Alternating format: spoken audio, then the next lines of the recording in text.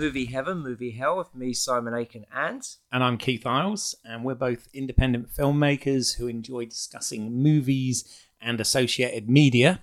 And for today's podcast, we're joined by two guests. We have recurring guest filmmaker Clive Ashenden. Hi, Clive. Hello, good to be here. And for the first time on this podcast, we've got one of my friends, film fan and comic book aficionado, Paul Dunn. So welcome, Paul. Oh, thank you. It's great to be here. Thanks very much for having me. I said we get you on at some point. That's lovely. And rather fitting, for once, we're actually out of the office, and we are very pleased to be recording this today at Orbital Comics, which they've been very kind. Paul's arranged for us to actually get out of the off of Skype and into the field for once. So it's more intimate this way. Keith, do you mean Eisner Award-winning Orbital Comics? Yes, indeed. I'm blushing with excitement right now. All this promotion, thank you. No, it's great to have you guys, and you don't get together that often, right? I mean, not for podcasting. You're not often doing the pod together, right? No, occasionally we've got out of the office and done it, but normally it's over the Skype, the interweb, like. I can honestly say Orbital is very happy to help facilitate you guys being around the same table recording. There you go. We're pleased with that. No, thank you. Thanks for coming in. There you go. Well, it's customary when we have a new guest is we usually ask, could you just, for the benefit of our listeners, just tell us a little bit about yourself, what you do, and what you're into? So, yeah, much like yourselves, I love movies. I love comics. I've been reading comics since I was like about, 8 or 10 or something like that, and seriously into them since about the age of 11, 12. And now I work for Orbital, and we do the podcast and stuff here. And yeah, I'm just a big movie geek like you guys, really. Yay, absolutely. I love my films. Absolutely. Well, that's how we first got talking, I believe, was in FOP. Yes, when I worked for FOP, yeah. Yes. And you came in. Were you looking for your own films? I wasn't looking for my own films. I'm just finding that. No, and we just even FOP don't stop them. Yeah, tell me about it. No, how long have we known each other now? About probably 5 years, 6 years. No, probably longer? more than that. Yeah, probably about 10 years. But scary, isn't it? Flies by. It does fly by. And well, on the subject of time flying by, we've put together this kind of fairly last-minute podcast because in the past week, sadly, we have lost two of our, I guess, from different spectrums of the literacy field. We lost the great Stan the Man Lee, and in the same week, we also lost the novelist and screenwriter William Goldman. So we thought it's only fitting to do an episode. We talk a lot about movies and media that relate to these characters. So we thought we'd put together a podcast and have a little discussion here. Can I ask, have you ever done one on writers before? We've listened done to quite a few of your pods. We've done one on script writing where we had a script writer in by the name of Ben Woodywus, who we talked about the mechanics of script writing. I wasn't actually on that one, so I enjoyed listening to that one as a fan. But, Great. But I mean, quite often we do tend to talk about not just the filmmakers and the films, but we talk about the source material. I mean, quite often the reason I say movies and associated media is quite often we talk about, books, comics, radio dramas, theatre, video games, all those sort of other tangents that come off with this. But and then every once in a while we have these tribute episodes, and I think this is the thing, I guess, with being Gen Xers like we all are, is a lot of our childhood heroes are now getting to that age where sadly we're starting to lose them, and I was completely shocked to hear about Goldman, especially coming so soon after Stan Lee died. I was just really just genuinely shocks. I don't know which one I'm more. Not that you should be more upset about one or the other, really, but I don't know which one I'm more upset about.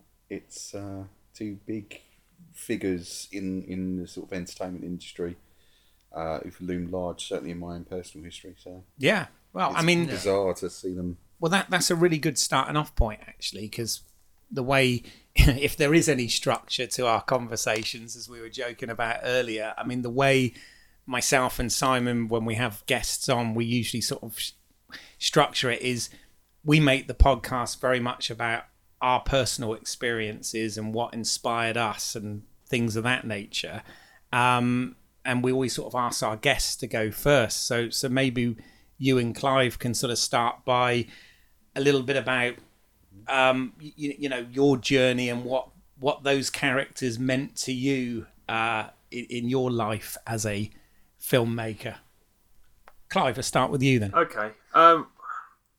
It's interesting you say those characters, like they were somehow larger than life, and I think maybe if we take Stan Lee first, because when you say that character, the character of Stan Lee, it's like almost has a life of his own, independent of the man, you know, who revolutionised comics and then went on and did all these other amazing things, because it's partly the ubiquity of him, you know, of his cameos, of him being an ambassador for comics as well as for Marvel, and then going through. I mean, I guess my first exposure to Stan Lee would have been through the Spider-Man and His Amazing Friends cartoon. I'm so pleased you mentioned that. Yeah, which sort of which ran early 80s, 81 to 83, and he was the narrator. So it was that was my sort of first taste of the sort of like Stan the editor voice, which, you know, then as I got into comics and started reading, going back and reading a lot of the sort of classic sort of Silver Age stuff and sort of bits and pieces, then you start to sort of get a sense of, like, you know, that whole Stan soapbox sort of thing, and his voice, his sort of catchphrases, Excelsior, Nuff said, all this sort of like bits and pieces that he would sort of, you know, and as I remember it, he would sign off like everything with Excelsior in the, you know, in Spider-Man and His Amazing Friends. That's correct, yeah. I mean, that was one where me, my brother, and my sister, we would tape that on Betamax. And you had Betamax? Yeah, because apparently it was going to be the future, and as we know, that proved to be true. So it was like we had. It was like this. I mean, I'm going to sound so old talking like this, but when I was growing up, it was such a sort of novelty. The idea that you could record things off the television and watch them again. They weren't just gone. So we would religiously record Spider-Man His Amazing Friends, as well as other sort of Saturday morning shows, and then, you know, as well as things like Star Wars and so on, and just rewatch them to death. You know, I must have seen the episode with the arachnoid about sort of 50 or more times, just because that was a particular favourite. So that was kind of how I first was aware of Stan Lee as a sort of like as a person, and then you know, and as I sort of got into comics initially through sort of UK reprints in annuals and stuff, and then like as I got older, then really kind of just becoming absolutely obsessed with the X-Men and things like that, and then just sort of you go back, don't you, and you look for the source, you look for those kind of touchstone comics. So that was how I first became aware of him. Yeah. Excellent. What about you, Paul? I think probably it was in reading old copies of American comics that, not a family member, but probably like one of my sisters. I grew up with a lot of sisters, and they all had boyfriends and things. And I think one of them was massively into comics, especially 2000 AD. And then also, I think there were probably a few American comics lying around the house. So I got to pick those up and have a look when I was very young. And then as you get older, and strangely enough, I wasn't actually a Marvel reader, really. Right. But I certainly knew Stan Lee was. It was just one of those weird things that he's always kind of been there. Yeah. Because he is such a cultural icon, or was such a cultural icon, that he was inescapable, really, and that isn't a bad thing. So much like Clive here, I read the Stan's soapbox things in the Marvel comics as I got old enough to kind of pick up, make those choices myself over which ones I was buying. But I think possibly, maybe through television or interviews and things like that, you would just always kind of be aware of him, Yeah. And certainly he had such a distinctive voice that you would always kind of hear in your head, and you could always tell, when Stan was back, because he had that very distinctive kind of interesting, different kind of New York accent, and then I think later on I started to read more Spidey, and of course that was Stan's big creation, or big co-creation I should say, and certainly you got a distinctive sort of Stan Lee voice coming through there, and probably through the Amazing Spider-Man and the Amazing Super Friends as well, because that was a kind of constant in my life. That was always on Saturday mornings and things, as I recall. I have to be. I'm probably possibly the oldest person here. I think maybe. Now, let's not go into age. So, we're all around the same age. The memories are dying every day. We're all of that. We're all of the Star Wars generation, yes, definitely. as I like to call the it. First. Yes, indeed. But you were. I mean, I seem to remember from some of the conversations we've had over the years, you are more of a DC guy normally. Is that right? That is the thing. Yeah. Not because I didn't like Marvel. I can't tell why I picked one over the other. Do you know what I mean? Right. But later, as I've gotten older, I've read more Marvel and tried to read more of that stuff. But Clive, I was interested because you said you read a lot of the Silver Age stuff. See, now that stuff I now find quite difficult to read. Not because it's bad, but just because it's so far removed from what I grew up with, which was the 80s kind of grim and gritty stuff, that I find it really kind of... but it's always fascinating to see where the ideas start. It is, yeah. I mean, I don't know that I've read lots, but I think it was more just because I love Spider-Man. So particularly, I went back and looked at the early Spideys. But it's like a different style of comics, isn't it? And very much so. Because it's so much more wordy. But on the other hand, it's like you get much more bang for your buck in terms of story, because it's so dense with stuff. Whereas now it's much more art-led, and there's much sort of thinner. It's like you have to read 4 issues to get like what you would get in a single issue in terms of like a sort of a story development. There's a lot more decompression now in comics, and in some writers and artists you'll see it more, and in some less. In fact, it is quite strange now to read comics, and we often lament the kind of death of the one and done comic in the shop, because it's just like, oh, it's great when you could just pick up an issue, you could dive in, it didn't matter who you were or what background you were coming from with that comic, you could just dive in and read that comic and you'd get everything you needed from that one comic, and then it'd be a new story next month or next week or in the next 2 weeks. And but those days are not sort of fully behind us, but they're getting that way. Yeah, it's like TV. Yeah. Well, that is it. Absolutely. That is it. Yeah, the serialized, and it is done entirely so you can be sold big thick books with 6 or 8 or 12 issues in. So it is a money choice. I'm not angry about it because I just understand that's the way it's gone. But sometimes it is nice just to read a solid, concise story in one issue. Yeah, no, absolutely. Absolutely. What about you, Simon? What was your sort of backstory with Stan Lee stuff? Well, I was also a DC guy. I grew up reading Batman, a lot of Batman comics, and but I knew Marvel through TV because I used to watch, Spider-Man and the one in the 80s as well. I mean, I remember the 70s one where you actually had the Spider-Man theme tune. Right. Yes. And How did it go, Simon?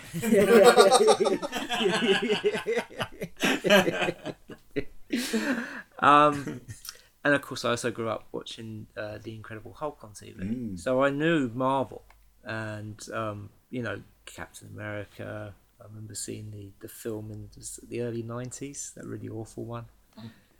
And, again, I can't pinpoint what point I sort of recognised Stan Lee as a person and as a voice. It probably was the cartoons, because I pictured the voice. You could picture the voice before you could picture the man. Sure. And so I sort of, jump a whole load of years later, and I remember when I first got into filmmaking, I saw Clark's at Prince Charles, and then that same weekend they showed Mallrats. Oh yes, because he has the cameo, doesn't he? More than a cameo, Yeah. He's a character in the film. Yeah. I mean, he's there is that whole scene where Oh my God, you're Stan Lee. yeah. And no, it was just great. I mean, I can't. It's that weird thing where he's somebody who's always been there, and he's always been associated with comics and Marvel. And I can't, for the life of me, remember when was the first time I actually, recognised that was Stan Lee. I mean, I love all the sort of his cameos and all the Marvel films, and dating back to his appearances in like the Sam Raimi Spider-Man films and stuff like that. I think that was, I know he'd done cameos before that, but I think that was when it was cemented that if you were doing a Marvel film, you had to have a Stan Lee cameo. Yeah. Yeah, he did X-Men, didn't he? And then he did Spider-Man off the back of that. Well, his first one was actually the TV movie The Trial of the Incredible Hulk in 1988 or whatever. That was his first. He was part of the jury. Foreman. Yes, exactly. in the sort of... he's my favourite character. He's probably the best thing in that film, to be fair. Saying that, I did love the cameo in Ang Lee's Hulk, where it was him and Lou Ferrigno, security guards. Yeah. And didn't he come back and play security guard in The Incredible Hulk? Wasn't he he was a guy who drank some drink. The formula had fallen into the drink or something, and then he was on the news that he'd been taken ill because of drinking the soda pop. The factory that Bruce Banner was working in. I think there's been, it's like 35 cameos over the years, something like that. I think it is, but crazy. I actually think they were contractual. I believe. I'm not really? Sure. Okay. I think they were. It was actually if you are making a Marvel, as you say, making a Marvel movie. Yeah, Stan's got to be in there somewhere somehow. I think it was, as you rightly said, Simon, when those Sam Raimi Spider-Man films came, that was when, people sort of started to notice it during the film, and it's got to that point now where, sadly we're not going to get any more, obviously, but I don't know about you, but in recent years I kind of used to get annoyed in the cinema with the person that had to make the big thing of pointing out the Stan Lee cameo, and we're like, yes, we bloody know it's him. Is that the same person who points out the Alfred Hitchcock cameo? There you go. Well, is that you, Keith? You say we won't get any more, but wow. But they've got at least one in the bank, haven't they? I think James Gunn directed a few, didn't he? Have I got that right? I've heard various things. The thing I've heard most recently is that there are about 3 or 4 in the bank done. Mm-hmm. And the other thing I'd heard was that in fact they'd shot quite a lot of them, and the idea is that somehow they would swing the movie around, because if you look at his cameos, they completely pull you out of the plot half the they're time. absent of a lot of the main cast. That's true. And I don't, again, it's going to sound like an old man here, but It's amazing what they can do with effects these days. No, it is. And there's no way they couldn't sort of just cut him out of this and put him in that. But yeah, I understand they filmed quite a few. Yeah. As Clive said, It's just funny you were saying that, because I went back and watched The Crow recently, and you can clearly see where they digitally put the face over the body double for Brandon the Brandon Lee stuff. Yeah. Blu-ray, it shows that it's up a lot very more. unforgiving, isn't it? Yeah, at the cinema, I remember I couldn't spot it. I thought it was, that moment near the end where he's surrounded by the kids. I thought, oh, that's it. And then the rest of the film, that's a body double. But then I didn't realise how films were made at that time. They weren't shot in order, so thankfully most of his role had been filmed.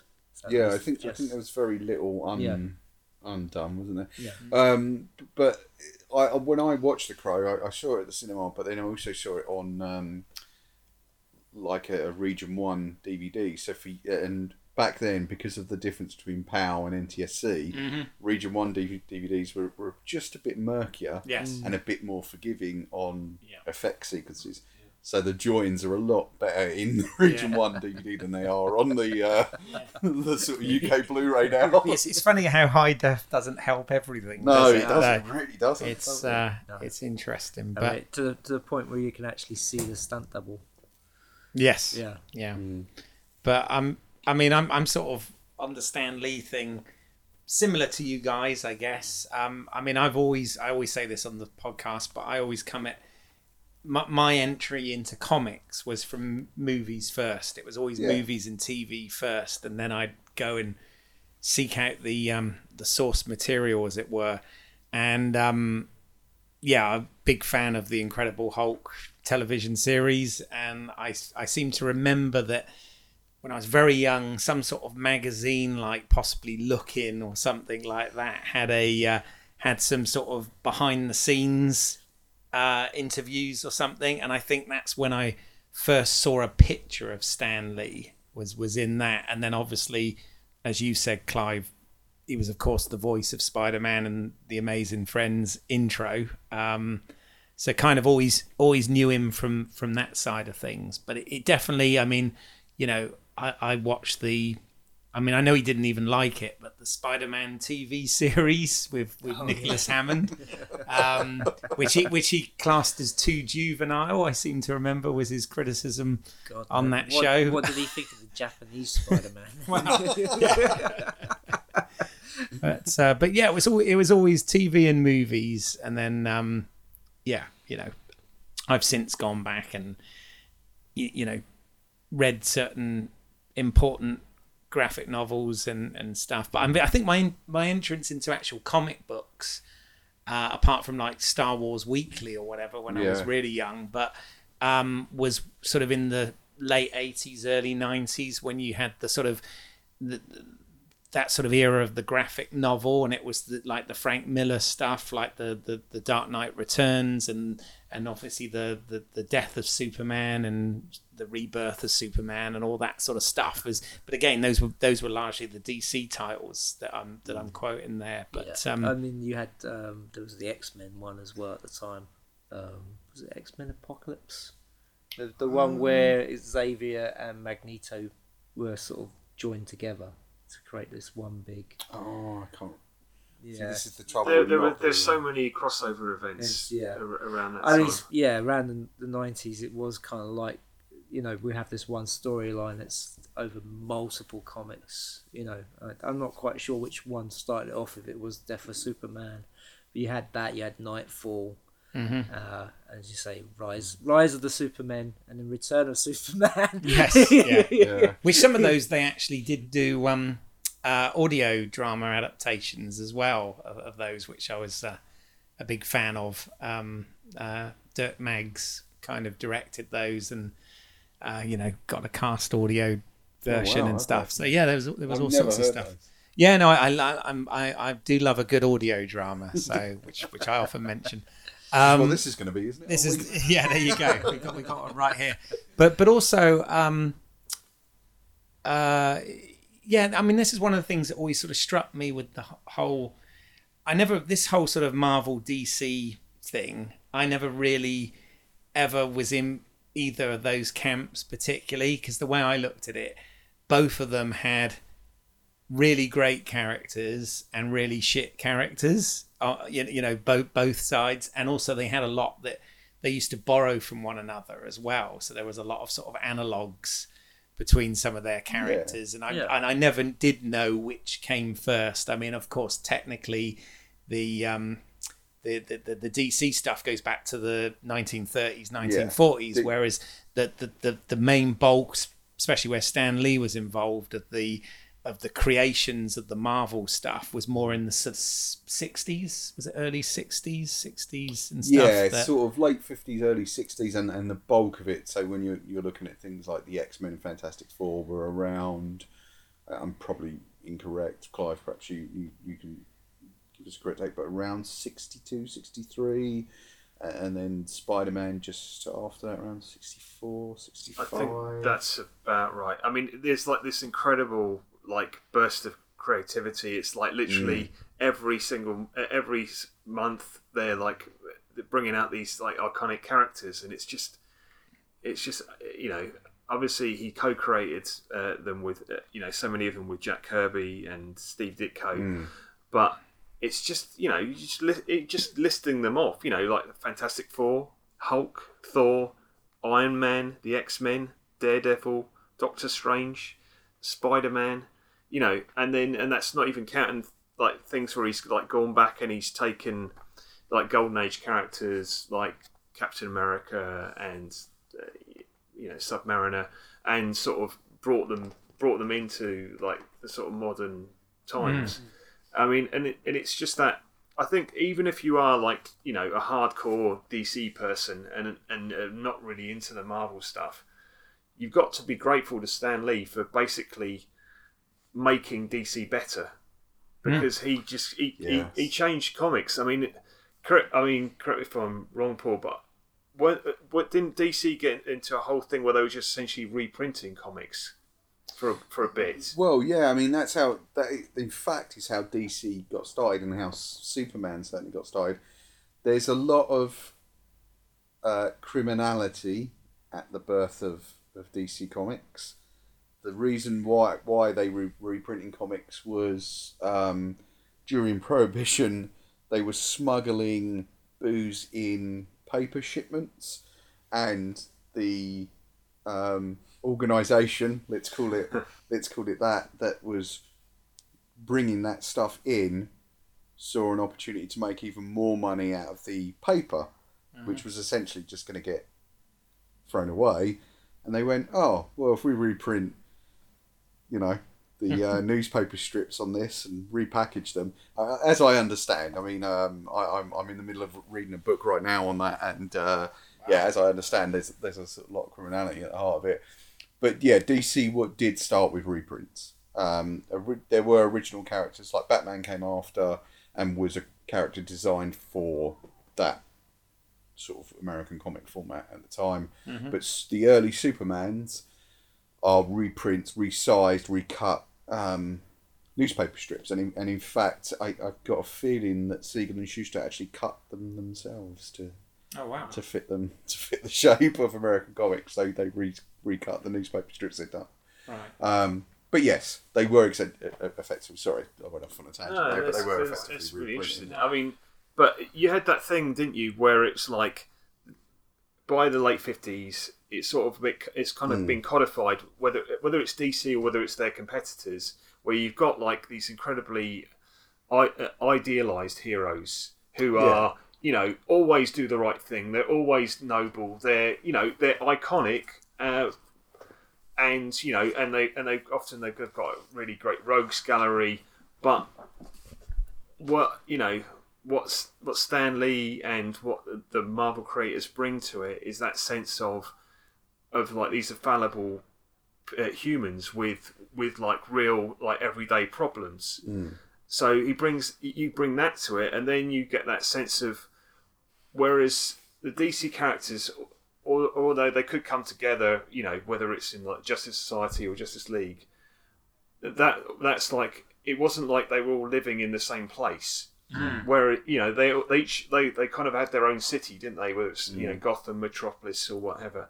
but with Marvel, because so much of it was just in New York City.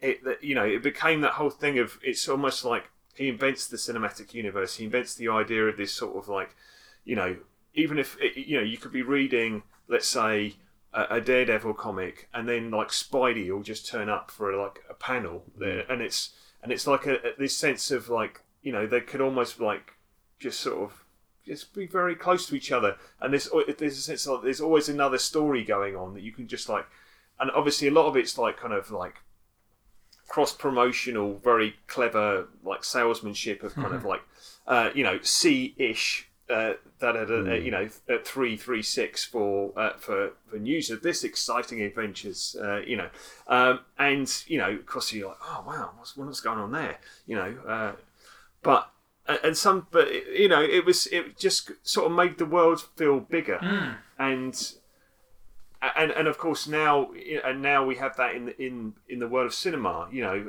which people are like, oh, that's never going to happen. The idea that you bring all these heroes together and have all these separate films is just hubris. The idea that you can just plan this far ahead, and Well, that's so true. Actually, comics, when you think about it, they have been responsible for so many things that in movies and in sort of general pop culture are accepted nowadays. Like, I mean, every studio now wants a cinematic universe, don't they?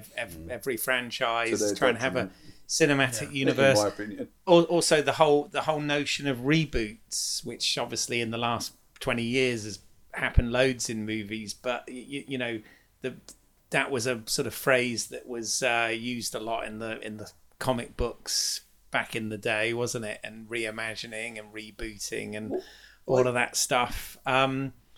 It's I think it's quite interesting, like you said, the impact he's had. And I love it when we talk about his creative period being sort of during the 60s, because we're all saying about how old we feel, but when I hear anything of the 60s, which was before my time, I suddenly don't feel as old anymore, which I like. Look, I mean, the thing with the guys in the 60s was, and I remember having this conversation with a buddy of mine, me and another friend who were kind of big into comics, were kind of trying to explain to him what reading that stuff was like, and we were saying to him, look, these guys would not have got work anywhere else. The ideas they were coming out with were bizarre. They were so strange, so unusual, and the interpretations that the artists were doing of those ideas were so strange and so unusual and so bizarre. They would not have got work in any conventional medium. I think it would have only just been comics. Even sci-fi novels, I think they would have been laughed out the door.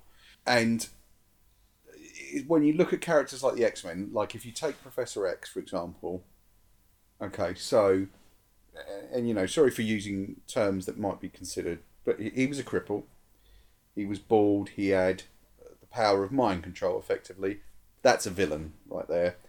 But the idea that Stan and Jack are coming up with was, well, what if he's the hero? What if he's the leader of the team?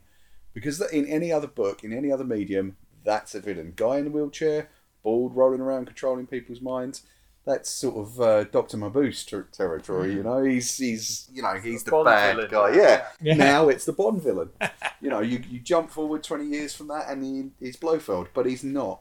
He's the hero, or he's at very least he's the leader of the team. Those concepts were pretty far-reaching. Frank Miller said it himself about Daredevil. Like in any other medium, he'd be the villain. He's blind, he's full of anger. That's the villain right there. But he's not. He's the hero. And I think that was their thing. And also, the one thing that you kind of really, I think, have to credit Stan Lee for is the hero next door, as Clive was talking about. They were all in New York. Mm-hmm. They could have been right next door to you, and you wouldn't know it. You wouldn't know the guy next door was a mutant. You wouldn't know the guy next door actually put on a Spider-Man costume and went out and beat up bad guys, and you just wouldn't know. And I think that was the key strength. And today you see that coming forward, not just in the overreaching kind of Marvel universe, but in the fact there's something going on in superheroes which has been happening for decades now, which I call like the domestication of superheroes. So for me, the most prevalent element of that is they don't call each other Iron Man or Cap or Black Widow. Mm-hmm. It's Steve, it's Tony, it's Natasha, it's Bruce. You know, it's that sort of stuff. They're not interested in those kind of identities almost, really. Yeah. They're interested in people. Mm-hmm. And that, I think, was Stan Lee's key strength. He was always interested in people, and he was interested in real people. And that, for me, was one of the things that I always credit him for, despite the things that have been kind of said about him over the years, is that he was always interested in people. He was a people person. Yeah. I remember watching the end of Iron Man when he came out and said, "I am Iron Man," which you think in films was like so unusual because usually that's their secret identity. Yeah. I mean, that's very true. Actually, the MCU, you know, in fact, a lot of them don't worry so much about the secret identity. I mean, I guess of all of them, it is Spider-Man, isn't it, that does have the sort of secret identity. Yeah, but that's because he doesn't want his friends getting hurt and his aunt. Yeah, his aunt and whatever. Yeah. God, who'd want to hurt his aunt? Ooh. No. But sorry. Which one? The Marissa Tomei. Come on. But in fact, both Martha Kent and oh my God, and Aunt May are like, what podcast have I entered into? I'm just kidding. But that was the other sort of main difference, if you like, between the sort of DC and Marvel, which is interesting, is with the DC, they're always in their sort of fictional cities. So, you know, Metropolis, Gotham City, Star City, whatever, you know, whereas, as you said, it was nice that most of the heroes are in sort of different areas of, well, largely New York, isn't it? But different suburbs and whatever of New York. So interesting enough, DC did start out being set in recognisable cities, but they evolved into things like Gotham. I think Gotham first appears in Batman #1, right? But not Detective Comics. Like then it was New York originally, and they kind of evolved into that. So it might have been interesting to see what Marvel would have done with that, given that same sort of evolutionary period of we'll change it to this. I don't know what the thinking was with that decision. It doesn't bother me. I love. In fact, I think one of the strengths of Batman is Gotham. Mm-hmm. Like the well, it's a character. The world that you can build there and things. Yeah, that you can have. You can have it be any different style. I mean, think of the Tim Burton Gotham. In both films, they're very different. And then, of course, the Christopher Nolan Batmans, where it was a bit more urban and less sort of fantastical. Yeah.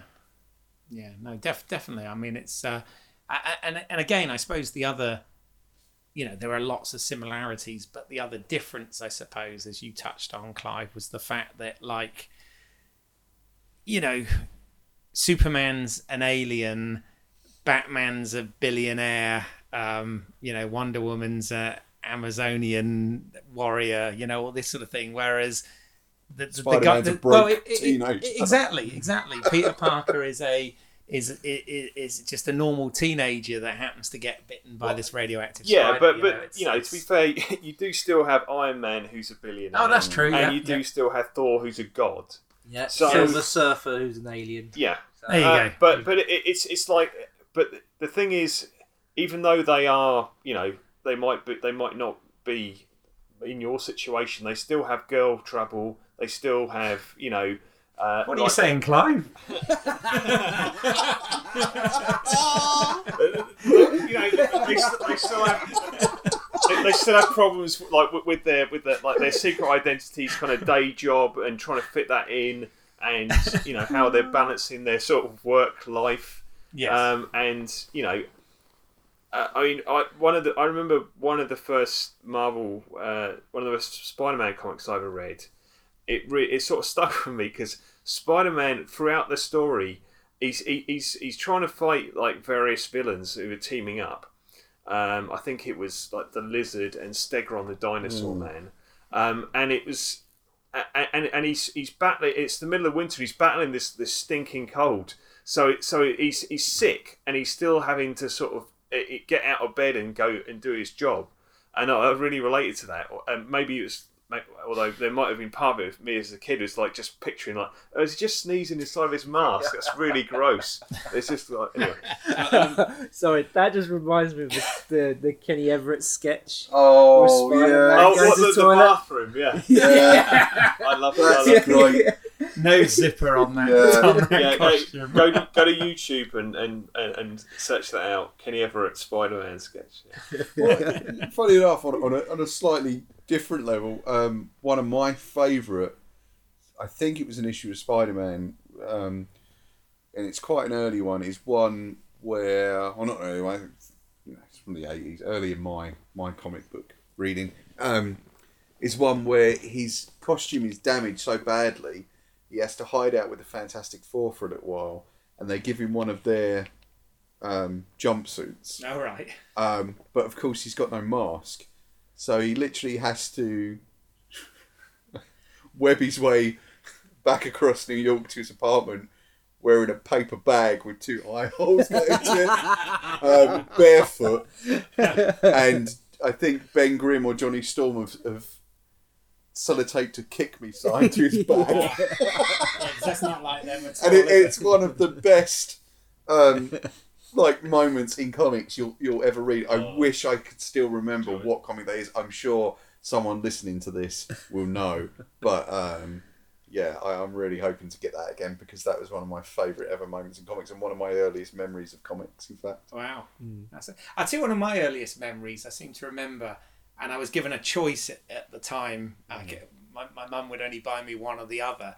But there was... I remember going into like a bookstore when I was a kid, and there was a book about the... like an official souvenir magazine about Star Trek the motion picture.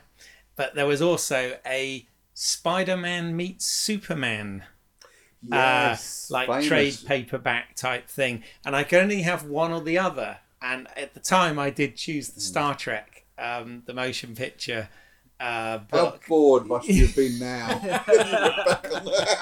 But I was always intrigued, because I was like, obviously at the time I didn't understand what the difference between DC and Marvel was, but I was just it just seemed bizarre that Superman and Spider-Man, obviously I knew Superman from the big screen and Spider-Man from the TV show, that they were together in an adventure. But have I dreamt that up, or did that exist? It's a real thing. It was what they call the Treasury editions. So you'll sometimes see them on display in the shop. They're these big format, almost kind of broadsheet newspaper size. They're huge. Right. And Marvel did a load of them in the early to mid 70s, I think, and 80s. And occasionally they still do them now. And they quite often were special crossovers. And the Superman Spider-Man one is extremely famous. And in fact, it was one of the early kind of variant covers almost, because I can't remember what it was. That was right. They did an edition that was sent out just for educational purposes to schools, I think. Oh, right. And the cover is slightly different, and I think it's kind of classed now as one of the first variants. And in fact, we had that in the shop earlier this year. Wow. We had that one in the shop. I was just always... I remember leaving kind of... You obviously... Kids now will probably get both anyway, but at the time I was very much taught, you can have one or the other. You can't have both. Yeah. And at the time I guess I was really into Star Trek at that moment. I've got to ask you, was it like, were you like, hang on, I've been reading this for 20 pages, they're still on the shuttle going to the... another flyby. Yeah, still going through Beecher. Yeah, it was like a sort of... official souvenir magazine or something. I'm right in saying though, didn't Stan Lee do a series of DC comics where he reimagined their characters? Yes, that was fairly recently. That was within the last, I'm going to say 15 years, maybe 20 years. Yeah, just Imagine. And I think he recreated Batman, The Flash, Wonder Woman, the major ones basically. Wow. I never read them, to be honest. Oh, okay. No, I didn't read them either, but I remember them coming out. There's so much material out there, though. It's crazy, isn't it? It's like there's just loads to watch. Well, quite often now, the Treasury things and the sort of Just Imaginers are things that don't get reprinted because I suspect because the competition between those companies is now so fierce that they don't want to. There's loads of things like from what they call the amalgam age of comics, which was when they did a lot of DC Marvel crossovers. Those aren't currently in print in book form, and it's a shame because there's some interesting stuff in there and some interesting pairings. I mean, I've got some of it at home, and we've certainly got some right now in the shop, but they are currently out of print. I would love it if they reprinted those and put those out in book form for people to enjoy again, because for a lot of people, going around and tracking down a £20 back issue is not conducive to getting young people into comics, right? And it makes it more difficult for them. But there's a lot of great weird crossovers that, as you dig into the history, you'd probably be surprised that ever took place. But no, you didn't imagine the Spider-Man. Actually, you've prompted a question in my mind now, and I don't know whether you're able to answer this or not. But obviously, working in a place like Orbital Comics, plug. Okay, is it? I mean, I sort of take it for granted, but is it mainly sort of Generation X that tend to still buy comics, or do millennials and whatever buy comics regularly?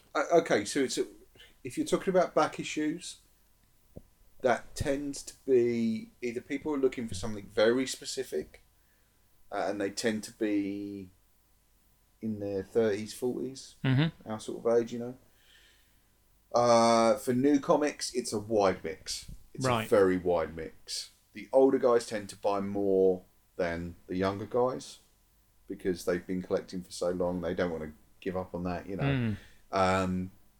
But it's a very wide mix now. It used to be that you couldn't get women, and especially young women, to buy comics, and kids, weirdly enough. Kids would not buy comics because it was all, guys who were kids in the 70s, 80s, like us, and they'd grown up and carried on with that habit, but you couldn't get new kids. Now there are literally comics for everybody. Right.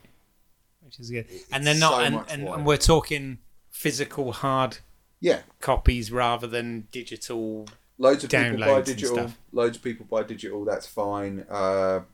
Sometimes that's the only way you can get certain things. And I suspect that the releasing certain collections digital only is a testing ground for.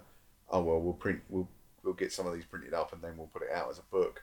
But it is such a wide range now, and people are still buying physical comics. Thank God, because it means I've still got a job. But people are still buying physicals. Right. Yeah. Interesting. Okay.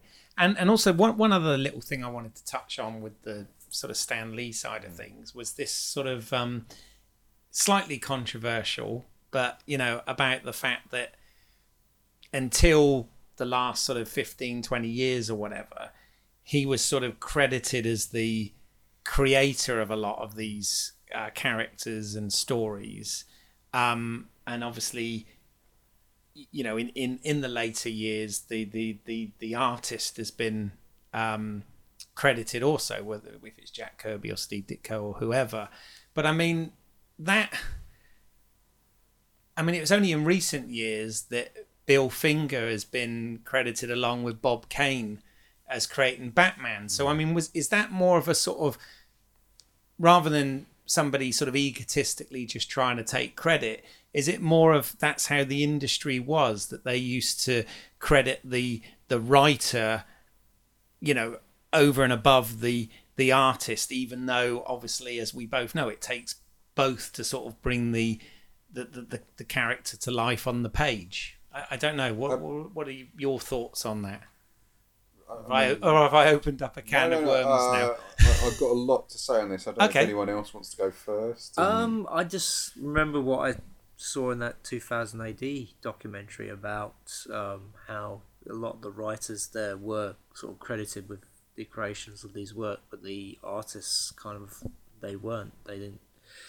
It was that weird thing where they were saying about actual bits of art were being used, like doorstops and all that kind of stuff. Yeah. It wasn't treated very well, but the written word was, treated much better. I don't know. I think it's kind of like it's like in the film industry, you get more money for an idea than you do for a finished product. But it's that weird thing, isn't it? Because it's like selling, isn't it? And Stan Lee is somebody that people know, even if they don't read a comic, and so they, was using that to sell the comics and stuff. I guess, I don't know, maybe it was just they felt easier to have one person as the creator than having lots of other people. Yeah, I mean, it always comes down to copyright as well. I mean, copyright law is an absolute mess. Yeah, I mean, I know in recent years, he's obviously been in the zeitgeist and he's been very much the sort of figurehead and whatever. But whenever I've seen him interviewed, he's always been very quick to actually credit the other artists as well, rather than just saying that he created Spider-Man or he created Iron Man or whatever. He would always credit the other artists. Have you got thoughts on that, Clive? I mean, I don't really know what the answer is. I'm just putting it out there. Yeah, I mean, I feel like there was a period of time where it seemed like Stan Lee really got bashed and really got kind of like, I mean, there was not just him, but it was very much part of that sort of backlash. And now I feel like, especially after his passing, thankfully I think a lot of that sort of stuff has gone away, and we can now recognise, that obviously the artists that he co-created with them, and they should be credited, but he didn't do nothing. It's not like he just stole all their work. I think a lot of it is down to this idea of what they called the Marvel method, which was, and it's because he was so prolific. At one point, he's writing like sort of, was it like 16 monthlies or something at the same time, and he's beyond prolific. But in order to get all that done, and to he would essentially they sort of had this sort of method where basically brainstorm the story with the artist, then he'd write out the whole synopsis rather than writing out a script with like all the dialogue and stuff, and then he would basically say allocate the number of pages to the artist to say you fill in the bits, kind of stuff.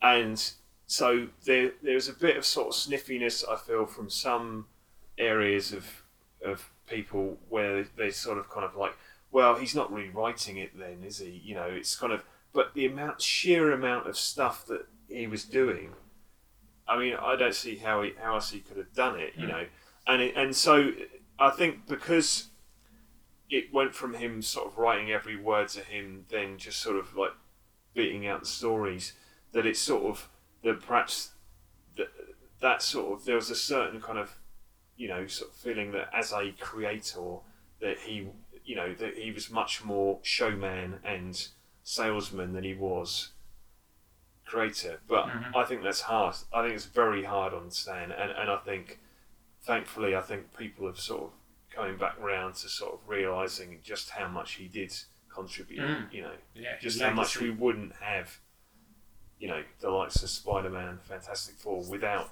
Stan. Obviously, we wouldn't have it without Jack Kirby and Steve Ditko either. But I don't think you can just sort of say that he didn't contribute, because he did. Definitely, Paul. You said you've got feelings on this. Okay, so I can't really come down on one side or the other, but what I can say is this: at the time in that industry, you were a writer or artist for hire.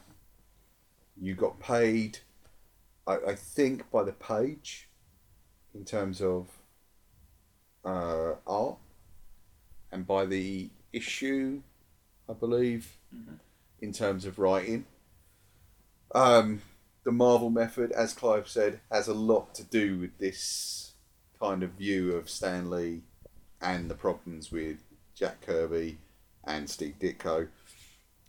I think that what Stan was, as these guys both said, is a great salesman. He understood the importance of giving Marvel Comics a face, of giving people a name to cling to, which is why you got a lot of that, Jocelyn, Jack Kirby, whatever it was, the kind of alliteration that he used to throw, the Marvel ballpen idea, which did and didn't exist. It really wasn't quite the way it was kind of described to people. As Clive says, that the kind of prolific nature of his work would have meant that, the Marvel method was the only way he could have got that stuff done. It's my understanding that perhaps in a lot of cases, some of that stuff was farmed out to other writers to do in the Stan Lee style. However, that style was quite distinctive. So I believe he would have had a hand in all of those. Does that mean the other guys didn't deserve the credit that they kind of saw later on? No, they absolutely deserve credit. And had the industry, and I am talking about the entire industry, been different at the time, they should have got that. But the industry wasn't different. I think Stan Lee always knew where the paycheck was coming from. And that was from, the head honchos at Marvel. He always knew where the paycheck was coming from. He was a salesman first, and that's what he did. Giving these other guys credit doesn't mean you strip credit from Stan Lee. It means that perhaps there's a redressing of the balance, and you kind of go, well, actually, the way the Fantastic Four look and the way Spider-Man looks and moves is as much a distinction as the way they speak and sound and the adventures they get into. And I would agree with that. I don't know what the analogy is for filmmaking. The auteur theory, I think, is probably the closest one. Which we all know is kind of true, but also kind of nonsense.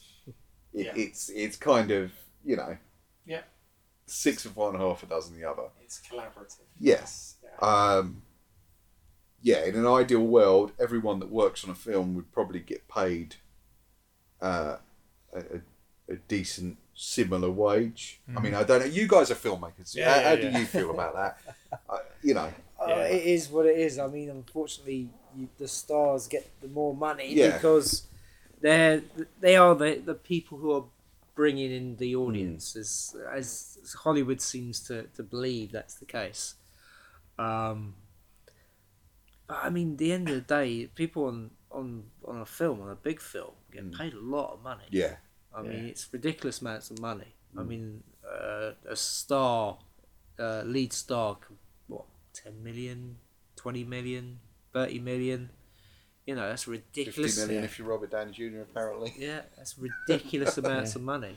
There you go. I mean, we always like to talk about Spielberg on this, and one of the quotes that he made to Stan Lee was, you and your team do the same job as me and mine. The only difference is I do them at 24 frames a second. That was well, and also the amount of money in film is a lot richer than the amount of money going into comics. Exactly, I can guarantee you that. Comparatively, on a page rate, comic writers and artists get paid piss. Like it's very little, and it's why you see so many writers cranking out so many books. Some cases they were like putting guys on 4 books a month. Not nothing like Stan was writing, but these days to have a writer on 4 books a month, you'd just be like, Jesus, they're really having to crank it out. Yes, there is a redressing of the balance that needs to happen, and I think has begun to happen. Yeah. There's another thing I want to state. Stan loved the limelight. Okay? I'm willing to bet that if you really look into it, Jack Kirby was probably quite difficult to work with. There was a book recently that had 100 sort of writers and artists giving their view on Jack Kirby, like opinions. I think it was just called the Kirby 100. One of the writers posits the theory that the reason why Kirby was so prolific during that time was that he was probably suffering undiagnosed from post-traumatic stress disorder because he was a war vet. Yeah. And that would have also explained some of his demeanour. I'm willing to bet he was probably quite difficult to work with himself.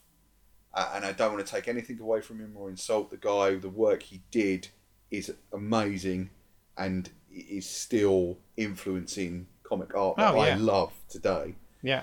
I mean, we're totally, the whole point of this podcast is we're totally here to honour the dead here with what they do, not. So I don't want to dishonour Kirby. No. And as for Ditko, I have a lot of mixed feelings about Ditko because, quite frankly, Ditko did not love the limelight. I don't think he was interested in having his name out there, really. I don't think he was interested in the kind of fame that came, limited amount of fame that came with comic book success.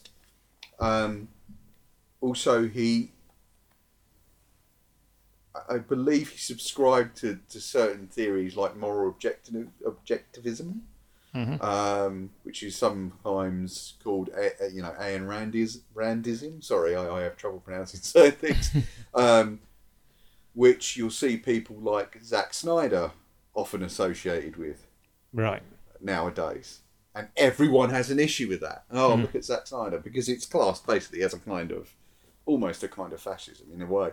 But I don't get why it's not okay for Zack Snyder to subscribe to those theories and feelings, but it's perfectly okay for Steve Ditko to do it.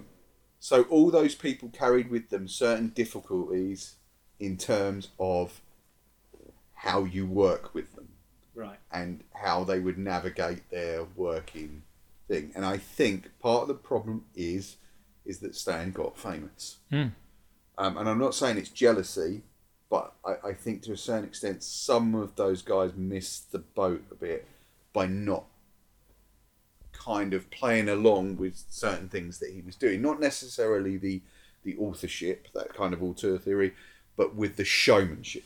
Well, he was certainly, Stan was a character, wasn't he? And he certainly was very good at that. He was very personable, very, very positive always, which is what you want to hear, which is good. But I am conscious of the fact that we can talk loads about Stan Lee, and you may have a few things you want to wrap up on with that.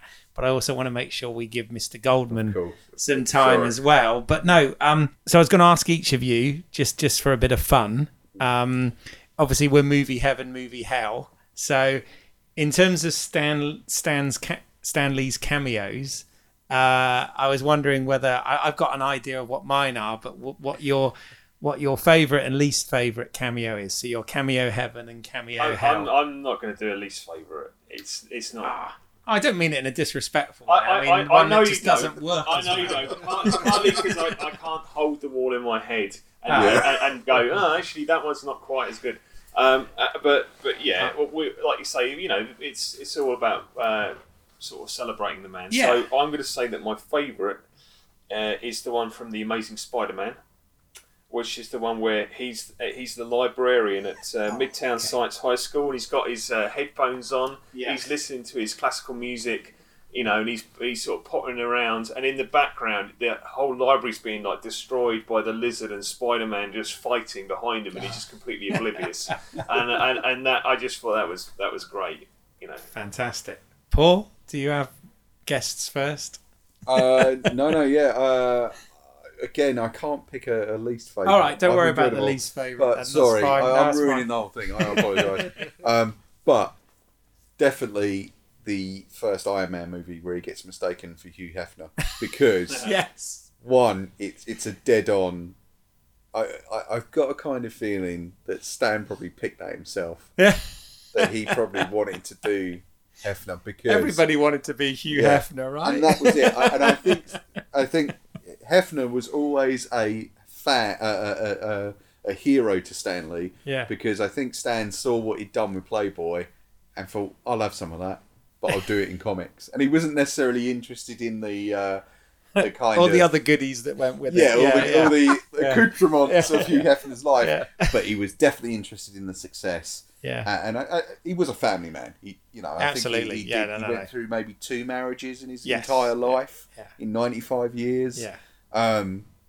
In a country with a staggeringly high divorce rate even back then. So I think he was, I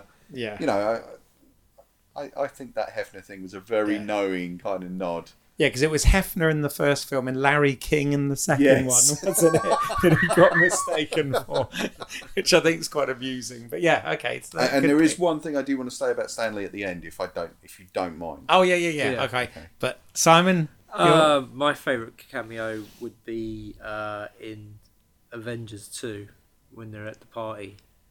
He's one of the World War II vets, and Thor's drinking this sort of brew, isn't it? It's like, you can't take this. He's like, I can take anything, and then you see him being dragged out. I love that. That was cool. That's right. He's being dragged out at the end of the party, isn't he? Yeah, I mean that party was great overall in that film because I did love the bit where it was Captain America who nearly moved the Thor's hammer, wasn't it? Yeah. Oh yes, they were all trying. Yeah. It's a great scene. Yeah. Well, for me, for the longest time, everybody knows I'm a big fan of Captain America Winter Soldier, and for the longest time it was the bit where he was the security guard who comes to find the costume missing and goes, I am so fired. Right? But the next Captain America Civil War actually topped it when he had the delivery for Tony Stank. I just thought that was brilliant. One Captain America topped the next for the cameo for me. But they're all pretty good. He's played security guards quite a bit, hasn't he? He has, delivery men, security guards, it's like celebrities. The one I am going to say the one I didn't like though. Sod it. I'm not meaning to run him down, but I just didn't think the film was particularly good. All this bit in the Amazing Spider-Man 2, right? When Peter's coming for the graduation and he swings in as Spidey and he comes out and he's got his cap and gown on and he's forgot to take his mask off and it's like, and Stan Lee goes, I recognise that man or whatever. That one I just did cringe when I watched it. I'm like, nah, come on. I mean, well, just to finish up on the cameos bit, I will say that I do like the whole kind of like almost like linking Marvel Cinematic Universe thing of Stan Lee being like one of the Watchers. Well, yes. You know, I mean, wouldn't it have been good if they had like a sort of on one of the Blu-rays, like a one-shot film or something where he was the Watcher, about that, and because they kind of is it in Guardians 2 or something? They kind of imply that, don't they, when he's there, and that would I mean, it would make sense apart from just being a, that guy looks a lot like that delivery bloke, that security guard, and Hugh Hefner. I like that. The idea that he's still eternal. He's still sort of up there, sort of watching things with a twinkle in his eye. Maybe he is. And Paul, sorry, you want to add one more thing about There Stan? is one thing, funny enough, that comes right back to the MCU. Despite good or bad what you want to say about Stan Lee, I've read up on this. He was always a man with a vision, and that vision was right from the 60s to get Marvel characters on TV and film. Yeah. He wanted to do that right at the very beginning. Yes. Well, he admits that he was very envious when Tim Burton's Batman film came out. He was because he was good friends with Bob Kane, or at least they knew each other or whatever, and he was quite envious of the fact that Bob Kane had got his character onto the big screen, and at that point, I think I'm right in saying, at that point there hadn't been any big screen Marvel heroes. They've just been the stuff on TV at that stage. Even Blade was still... Yeah, Blade was still a number of years away. 7 or 8 years away, yeah. But he always had that vision. And in fact, even in the 60s, Fellini was up at the Marvel offices discussing doing an original film for Marvel, not based on their characters. And Imagine that was entirely because, the Marvel offices were like the place to be in the 60s. Like there was a lot of celebrity kind of flow through there, you know. But I think he was always a man with vision, and it's because of that vision. And yes, you have to credit people like Kevin Feige and Avi Arad that you now have the Marvel Cinematic Universe. And I think especially Kevin Feige. Yeah, especially Kevin Feige. Yeah, I mean, it's a great tribute to Stan Lee. Yeah. That his greatest achievement. He got exactly what he wanted, which was those characters on the big screen, featuring him, credited as a producer for every single one of those. Every single TV show he's credited as a executive producer. For like the last 20 years, essentially, isn't it? And I my hat's off to the man for pushing that forward, because I think if he hadn't have been... And I know he got that sort of chairman emeritus position in the 90s that kind of meant that he didn't really have any influence over Marvel's day-to-day run-ins, and that's fine. But I suspect without that constant vision, hammering away all those years, you wouldn't have the MCU now. And that has been very important to a lot of people. You know, I wouldn't be doing film and TV podcasts because I'd have nothing to review. Well, I think that's a very positive thing, and links it right back to movie heaven, movie hell. We're talking MCU, so there you go. That's cool. That's excellent. So, is that anything else on Stan, or no? I think we should sort of move on to William Goldman. All right then. So, moving on now then to screenwriter and novelist William Goldman. As always. Want to invite you guys as the guests to kick things off if any of you particularly want to. Really, it's about, again, as we always say, how did you first discover the man, and what sort of work of his do you like the most? Okay, I guess I'll begin. If you're a filmmaker, or you're someone who's sort of studying filmmaking, especially screenwriting, there are certain sort of like key scripts that you get sort of, people will say, you need to read this. This is like one of like the sort of foundational things, or this person is a great writer. You should look at their stuff. And William Goldman was one of those writers. Mm-hmm. There were certain scripts which are always bandied about, and like the likes of Butch Cassidy and Sundance Kid was one of them. In the same way that, like Robert Town was another one with Chinatown, mm-hmm. and there were certain ones where, and as I was sort of learning about stuff, I mean, he was still a big time screenwriter. He was still someone whose work was in the cinema. Uh-huh. So I was very much aware of him as a name writer. So there was that, but then I think really it was his book Adventures in the Screen Trade, which really sort of like cemented my sort of like view of him, which is one of the first kind of like war stories book, sort of Hollywood tell-all behind the scenes thing, and it's like a writer's point of view of mainly sort of like 70s and into 80s kind of filmmaking. Mm-hmm. And then he did a follow-up called Which Lie Did I Tell? Mm-hmm. And I absolutely recommend those to anyone who's at all interested in kind of like the history of Hollywood, or just sort of juicy sort of like Hollywood stories, or even and I think sadly a lot of the sort of stupid hubris and craziness of like what goes on in the making of studio pictures, I don't think that's changed a lot. No. That's I think there are still sort of good lessons that can be learned there. And then he was just he was a mark of quality, and there are a number of his movies which I know we're going to get around to talking about, which I love, unreservedly, and even some of his sort of lesser works, quote unquote, because I mean that's the difficulty is whenever you talk about a screenwriter, is they're so reliant on people translating their scripts well, and that didn't always happen. It doesn't always happen with writers. You have to be lucky, and he did well with a lot of his kind of like sort of the people he collaborated with in terms of directors. Had the sort of long, like whether it's George Roy Hill or the likes of Richard Attenborough, where he sort of worked with them time and time again. And I think that you can see that.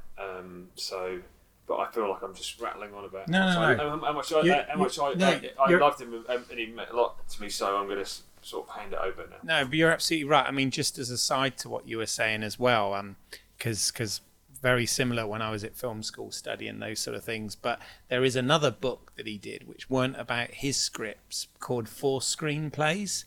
And basically it looked at, he broke down why these films and why these screenplays worked. And it was like a Bible for me, that book. And the 4 screenplays were Silence of the Lambs, Terminator 2 Judgment Day, Dances with Wolves, and Thelma and Louise. And he goes through why those 4 films work, and the reason they work is because of the script structure. And he said they're all very different, but they all work on different, and he takes you through the whole step. So that's another book that he wrote, I guess towards the late 90s, early 2000s. And that's another great read in addition to the ones you mentioned, just for anyone interested out there. And actually there is a 4th one that he wrote. Oh, is there? Yeah, kind of. It was a book he did, in fact, and a 5th. There's a book he did on, which was a collection of his essays that he was writing for Premiere, I believe in the early 90s, maybe late 90s. Okay. Called The Big Picture, which I think I have a copy of somewhere at home. And then another book, or maybe I might be thinking of John Gregory Dunn. Yeah, I think maybe I'm thinking of John Gregory Dunn. There was one where he was judging... Actually, maybe it was Goldman. He was judging the Cannes Film Festival, and in the same year, he went off to judge a beauty pageant or something, right. And he wrote a book comparing those 2 experiences of being on the judging panel. I think that might be apocryphal. It might be John Gregory Dunn I'm thinking of. But yeah, and I can't remember what it was called. Okay. Or it was a year working on where he worked on Broadway. I can't remember. It's all kind of lost to my memory now. That's right. If I had the books in front of me, they're in the introductions. I think he talks about them to Which Lie Did I Tell? And right. Adventures but what other things about him? I mean, do you remember what sort of first films you saw or anything? Does anyone know if there were other books on screenwriting kicking around at the time he wrote Adventures in Screenwriting? Adventures in Screen Trade? Which was Robert early 80s. Well, I know of early 80s, but Robert McKee's story is the other one, which unfortunately is the one that Hollywood holds up as the Bible. That came much later, I think, didn't it? Yeah. But I mean, it also takes the Mickey out of as well. Yeah, but I believe because Which Lie Did I Tell? He talks about Robert McKee's story and saying how bad it is because because there are no set rules to telling a story. But unfortunately, through this book, Hollywood has a way of enforcing what they want. So it's kind of like. Back in the 70s when you have these maverick filmmakers come along because Hollywood was, they were running out of ideas, musicals were not bringing in the numbers that they used to, and so they opened the doors to young independent filmmakers, the film school generation. And as soon as... So there was, this great outburst of creativity, stuff that would not have been made before. And then, of course, once Jaws and Star Wars came along and showed them how they could make a lot of money, those doors were closed to other filmmakers. And we've been stuck with those 70s filmmakers since. Well, we have. I mean, there's. You think about it, we still have Scorsese. Stuck with. Well, still got Scorsese. Nobody's taken over from Scorsese. No. Nobody's taken over from Spielberg. We're still living with, Lucas through all the Star Wars films. Love him or hate him, he's the creator of those films, and they're still going on. And, Rob McKee's story is another form of Hollywood saying, well, you have to have this happen within the first 10 pages. You have to introduce your character, you have to have an inciting incident. And I remember in Which Lie Did I Tell? It's like, well, stories do not have to be told that way. It just makes, films very cookie cutter, very sort of, formulaic, very formulaic. Yeah. But when I first started filmmaking, I would read anything on filmmaking behind the scenes, and the very first book I read was Robert Rodriguez's Rebel Without Crew. Great book. Amazing book. That is an amazing read, definitely. In fact, this was around the same time, because I read loads of books all together, and there was that screenplay one. There was obviously Robert McKee's story and Sid Field's books and all that. They all sort of came at the same time. But it's interesting actually what you're saying about the sort of it's kind of our generation, the earlier part of our generation, are the ones still making the films at the moment, and I'm guessing it's not going to be long before probably the closest is Damien Chevelle, whatever his name is, who's I think he's in his mid-30s or something, but soon we're going to get like a millennial filmmaker that's going to be lauded, no doubt, on his or her way up the tree it's now. It's kind of funny because we're still living with filmmakers who made their names during the 70s, and they're still going. And there's nobody sort of come along to replace them. I mean, there's been, you've got your David Finchers and Christopher Nolan and stuff like that, but they're not sort of held in the same regard as a Scorsese or a Coppola. These people who, they had an absolute, put their print onto films then. But also, I think they had the good fortune, if you like, to be around at a time when people were actually talking about movies. Oh, gotcha. Where it was a serious topic of discussion every day. And, movies have gone through that rebirth. Now, people are very much focused on how to get a movie, how to watch a movie, how they're watching a movie. Netflix is a thing you do now. Oh yeah, consumption models have changed. We talk about that a lot. Well, it's interesting because I watched is it Beyond the Wind? Other Side of the Wind. Other Side of the Wind, which I haven't watched that yet, but I've watched the documentary on that movie, which is this is the Orson Welles thing, which apparently you kind of have to watch as a companion piece to it. To I watched the documentary first and then watched the film. And I think it's probably the best way to do it because the film is baffling. Right, it's a lot of stuff thrown at you, but it was amazing because I think this is one of the only films with Pauline Kael's in it. Yeah. Yeah. And she loved everyone, didn't she? No, not.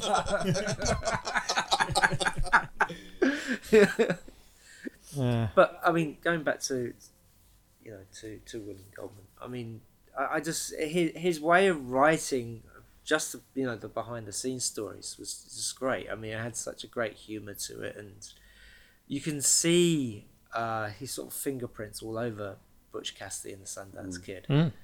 I mean, it's very. I mean, I didn't watch. I mean, I'd seen that film as a kid, but I never sat down and watched it from beginning to end. I knew bits of it, the famous bits. Yeah, yeah, and so actually finally watching it is you forget how, what a fun film it is for the most part, and how you feel at the end.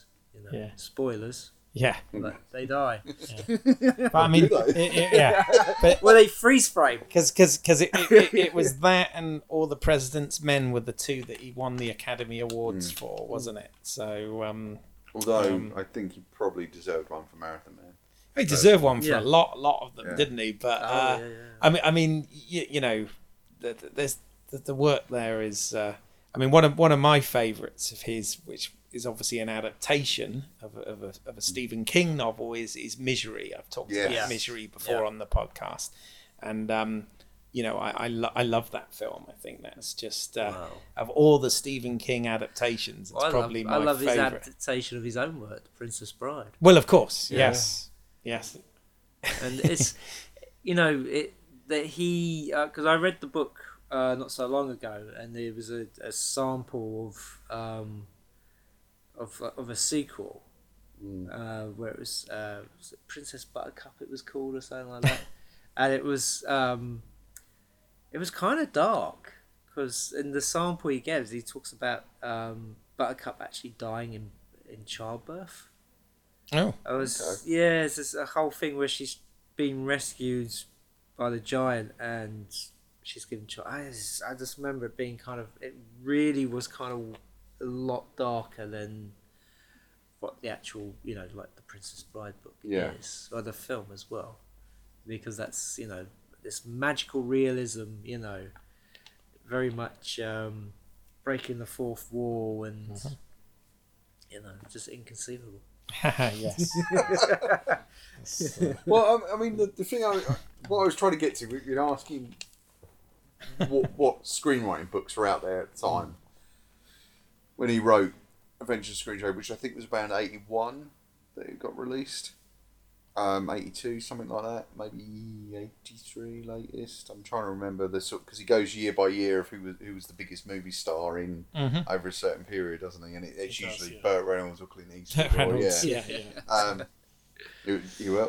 We also lost. Yes, recently. Yes, we did a tribute episode on Burt as well. But he made screenwriting accessible, I think, to a lot of people.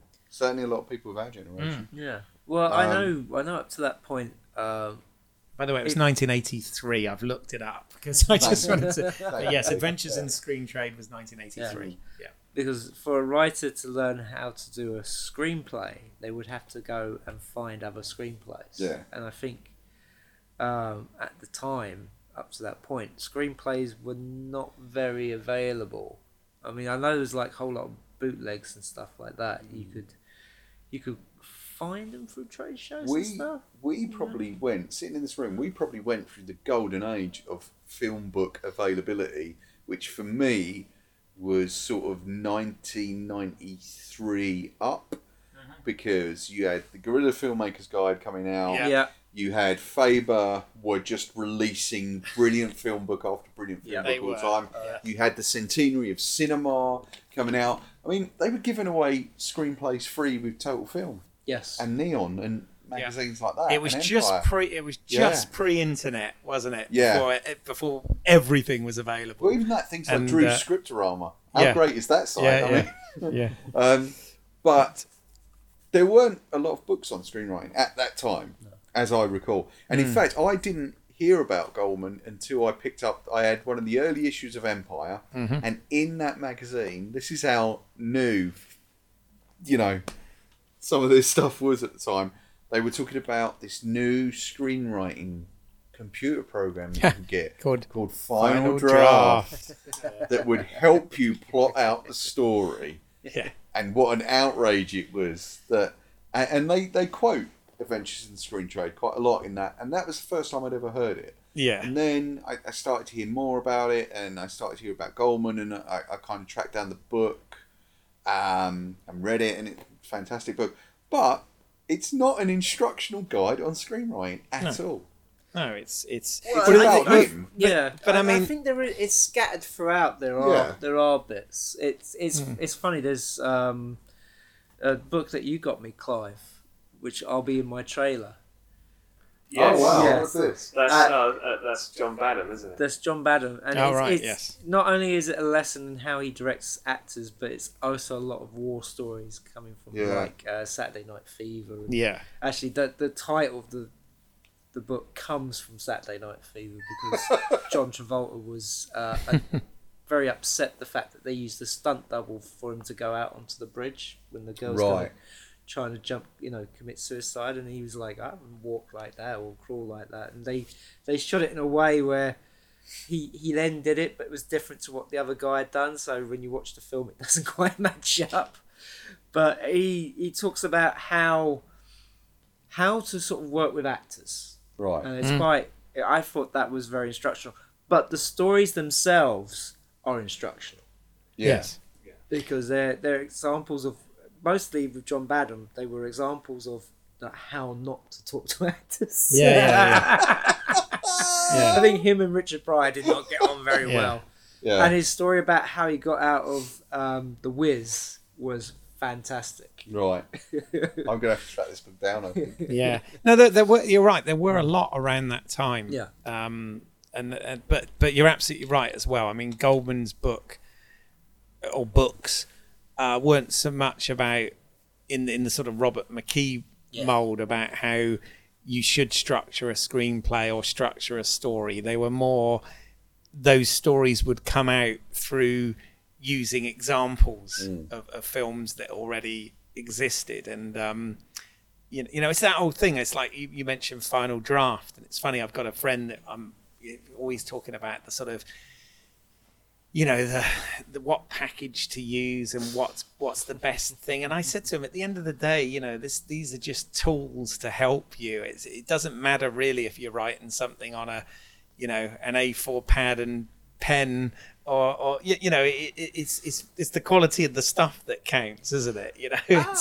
Well, yes and no. I mean, yeah, you can write a script on paper or a Word document, but at the end of the day, when you're presenting it to people, then you to have it as a sellable. Yeah, you want it just product, in a format that they recognise. Of course, because if you don't do that, then they'll dismiss it out of hand straight away. So that's what sort of Final Draft and Celtex does. Is it's just a tool to say it. Just formatting it so the dialogues and Well, it's how they plan and budget a movie around it. I know, but it's so stupid because they say a minute of a page of a script can be a minute of film, but then rule of thumb, But we know that not to be true. I mean, I written where you've got one line and it says a massive chase, a massive car chase ensues, and then that's it. It's one line. And the Indians take the fall. Yeah, it's the famous one that the West Kids. Or for Crouching Tiger, Hidden Dragon, they fight. Yeah. They fight. They fight. Yeah, and boy, do they. Yeah. But I mean, I know from personal experience, a 3-page script turned out to be a 10-minute film. So it's a load of bollocks, really. But it's a rule of thumb that that people cling to. Yeah, I mean, it's weird. The actual most instructional book I've ever read on how to be a working writer, even though I never really actually became a working writer, but there was a fantastic book, and I'm not sort of pissing on Goldman to say this because he is a terrific writer, but was by John Gregory Dunn, which I don't know if any of you read. It's called Monster, Living Off the Big Screen, and it's the story of John Gregory Dunn and his wife Joan Didion were writing a story of a newsreader in America called Jessica Savage. She was a real person. She had gone through horrible bouts of physical abuse, and I think possibly sexual abuse when she was younger. She developed a taste for cocaine as she kind of rose up the ranks of American newsreaders. She was beaten by a sort of newsreader guru, kind of taught her everything he knows. Her first husband hung himself from the rafters of their house, I think after admitting that he was gay and had been gay like for their the entire time they'd known each other, and she drowned in a few feet of mud after a car accident in a rainstorm. That film, that script, became Up Close and Personal with Robert Redford and Michelle Pfeiffer, and the book is this fascinating story of them taking that story and turning it into Up Close and Personal at the behest of Disney, and the number of directors they go through, and the inner workings of, the real kind of boardroom stuff, and why you end up, taking this true, very bleak story and turning it into Up Close and Personal. That's a really good instructional book on screenwriting if you ever want on being a working writer.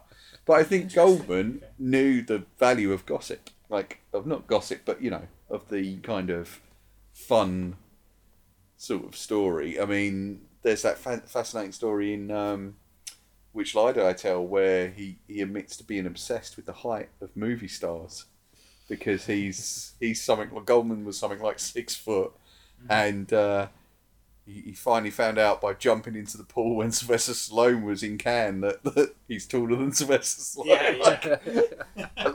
I think again, like Stan Lee, he had a twinkle in his eye. Yes. Yeah. He wasn't a bad boy, but he could certainly be naughty, and I think that there's a lot to be said about that. Yeah. And a lot of fun to be had. Yeah, no, definitely. And he was frequently, how many times has he been quoted that famous nobody knows anything line, right? Yeah. From Adventures of the Screen Trade. Yes, absolutely. And it's sort of like this truism. It gets rattled out. The idea that there's no such thing as a sure thing, even if you think, oh, of course this movie X is going to be a massive blockbuster and be successful because of it has all these things. There's no such thing as a sure thing, and.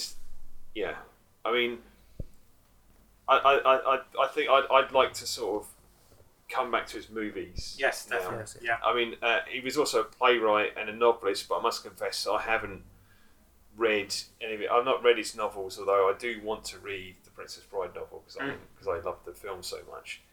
Everybody loves that film. So, it's kind of I almost sort of want to sort of divide his work up into sort of 2 strands. There's the sort of really kind of witty, funny stuff where it's kind of where I can really see his voice, if you see what I mean. Mm-hmm. Things like Butch Cassidy, like The Princess Bride, even things like Maverick. Mm-hmm. Yeah. Right. Yeah. Where it's so kind of sparky.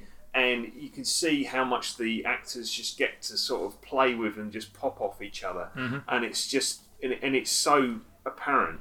But then on the other hand, you've got stuff like All the President's Men, where it's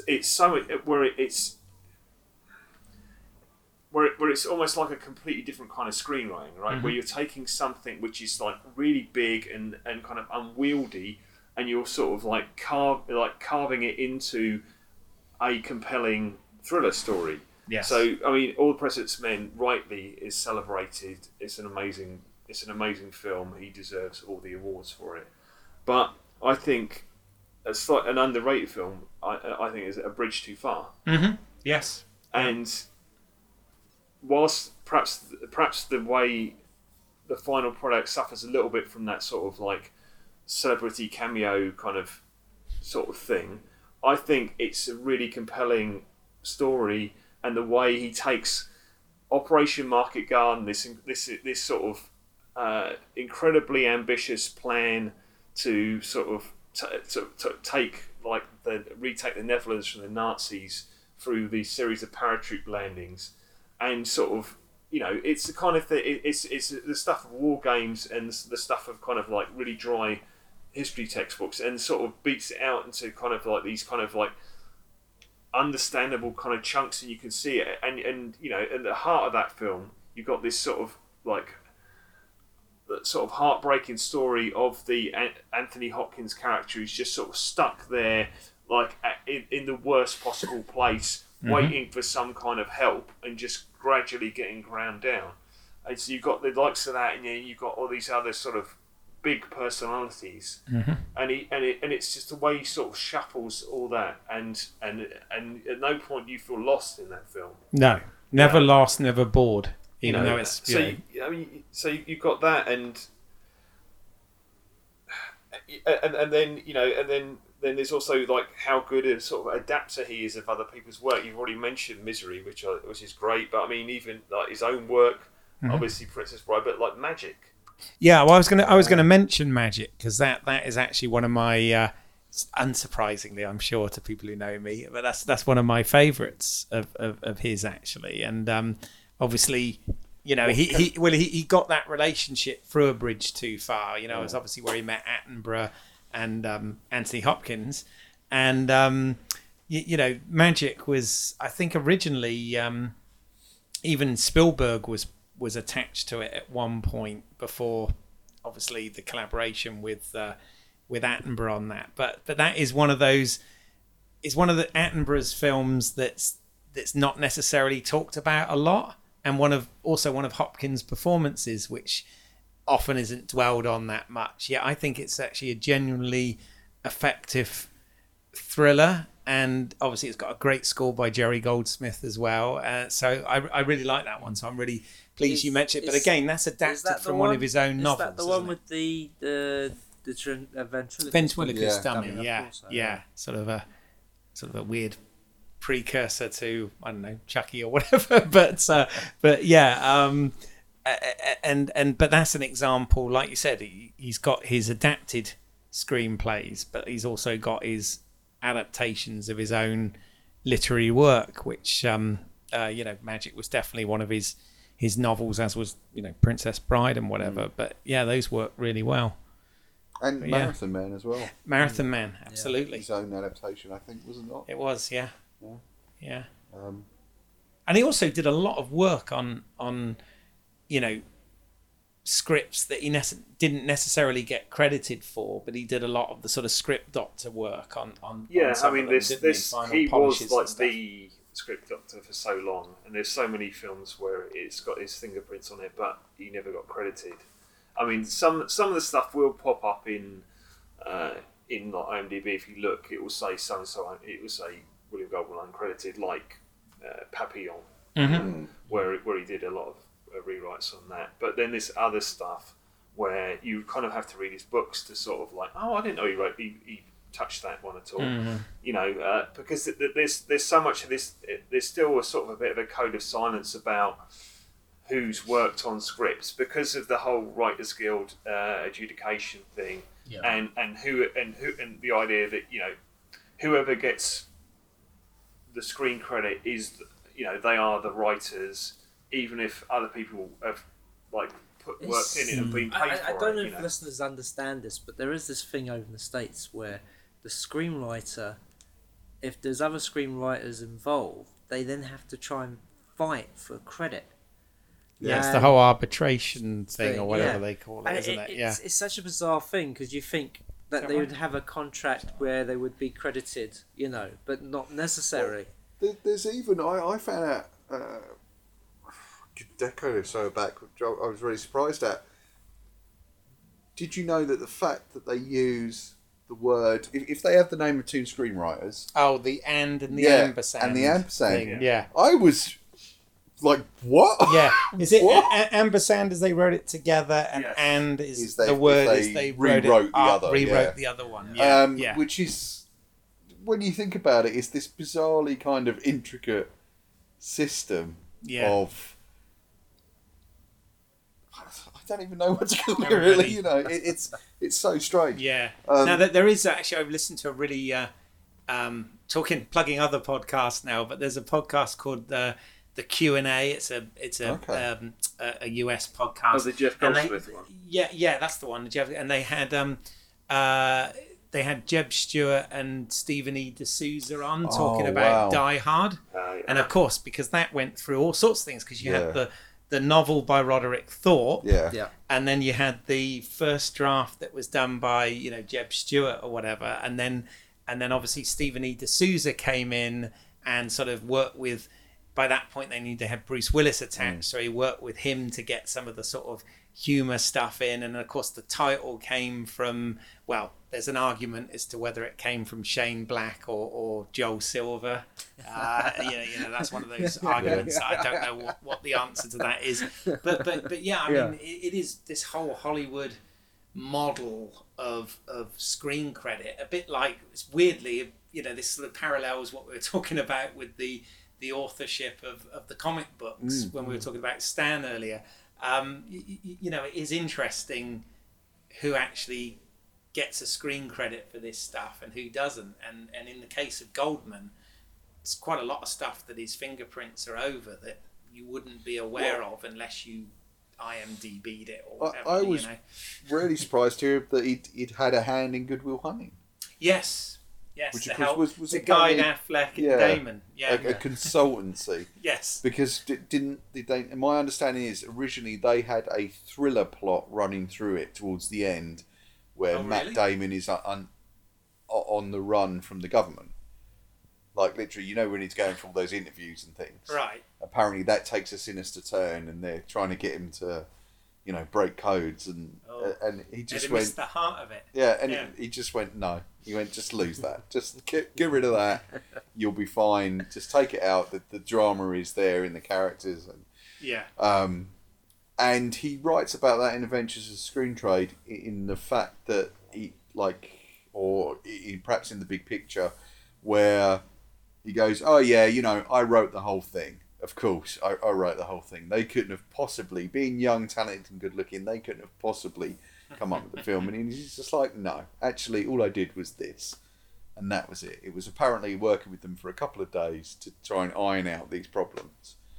And they've been living the dream ever since. They have indeed. Indeed. He does a fascinating...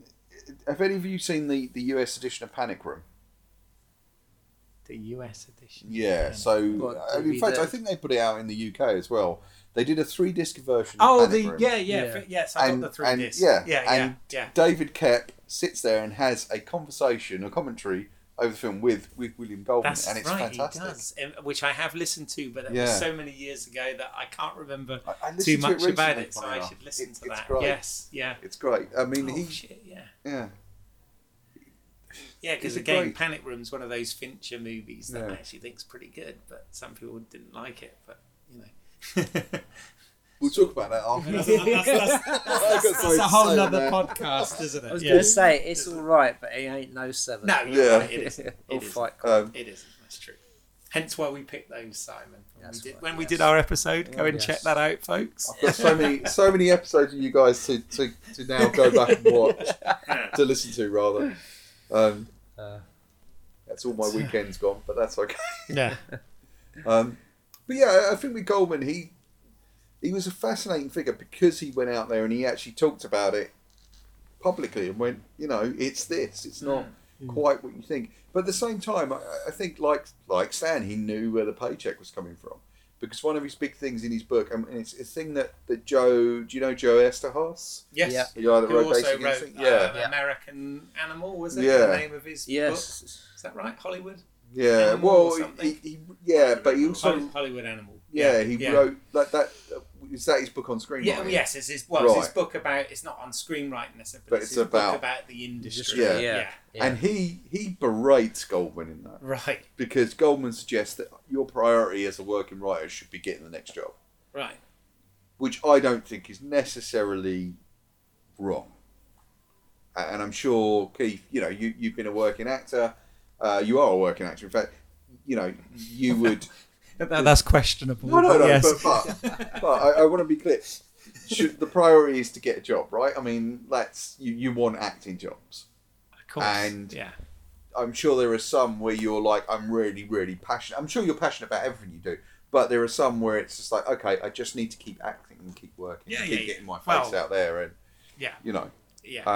Tried the freelancing in both that and filmmaking for many a year. But to a certain extent, and look, I'm sure any one of us, having tried, maybe to make films, you guys perhaps more successfully, or almost definitely more successfully than me, if a good screenwriting job came along, irregardless, you're probably going to go, yeah, I'll take that nice, well-paid screenwriting job. I mean, Well, yeah, but there is that with any sort of artistic endeavour. If you go, there is that sort of point where before you can kind of pick and choose what you do, you have to be able to do it, right? Yeah. So it's that you've got to kind of build that momentum and get that career going, which sadly I never achieved. But you know, a lot of my heroes and whatever, that they did those things and they paid their dues to the point where they were then able to sort of not only pick and choose what projects they wanted to do, but pick and choose what they were going to do. So they would become, in the case of actors, they would become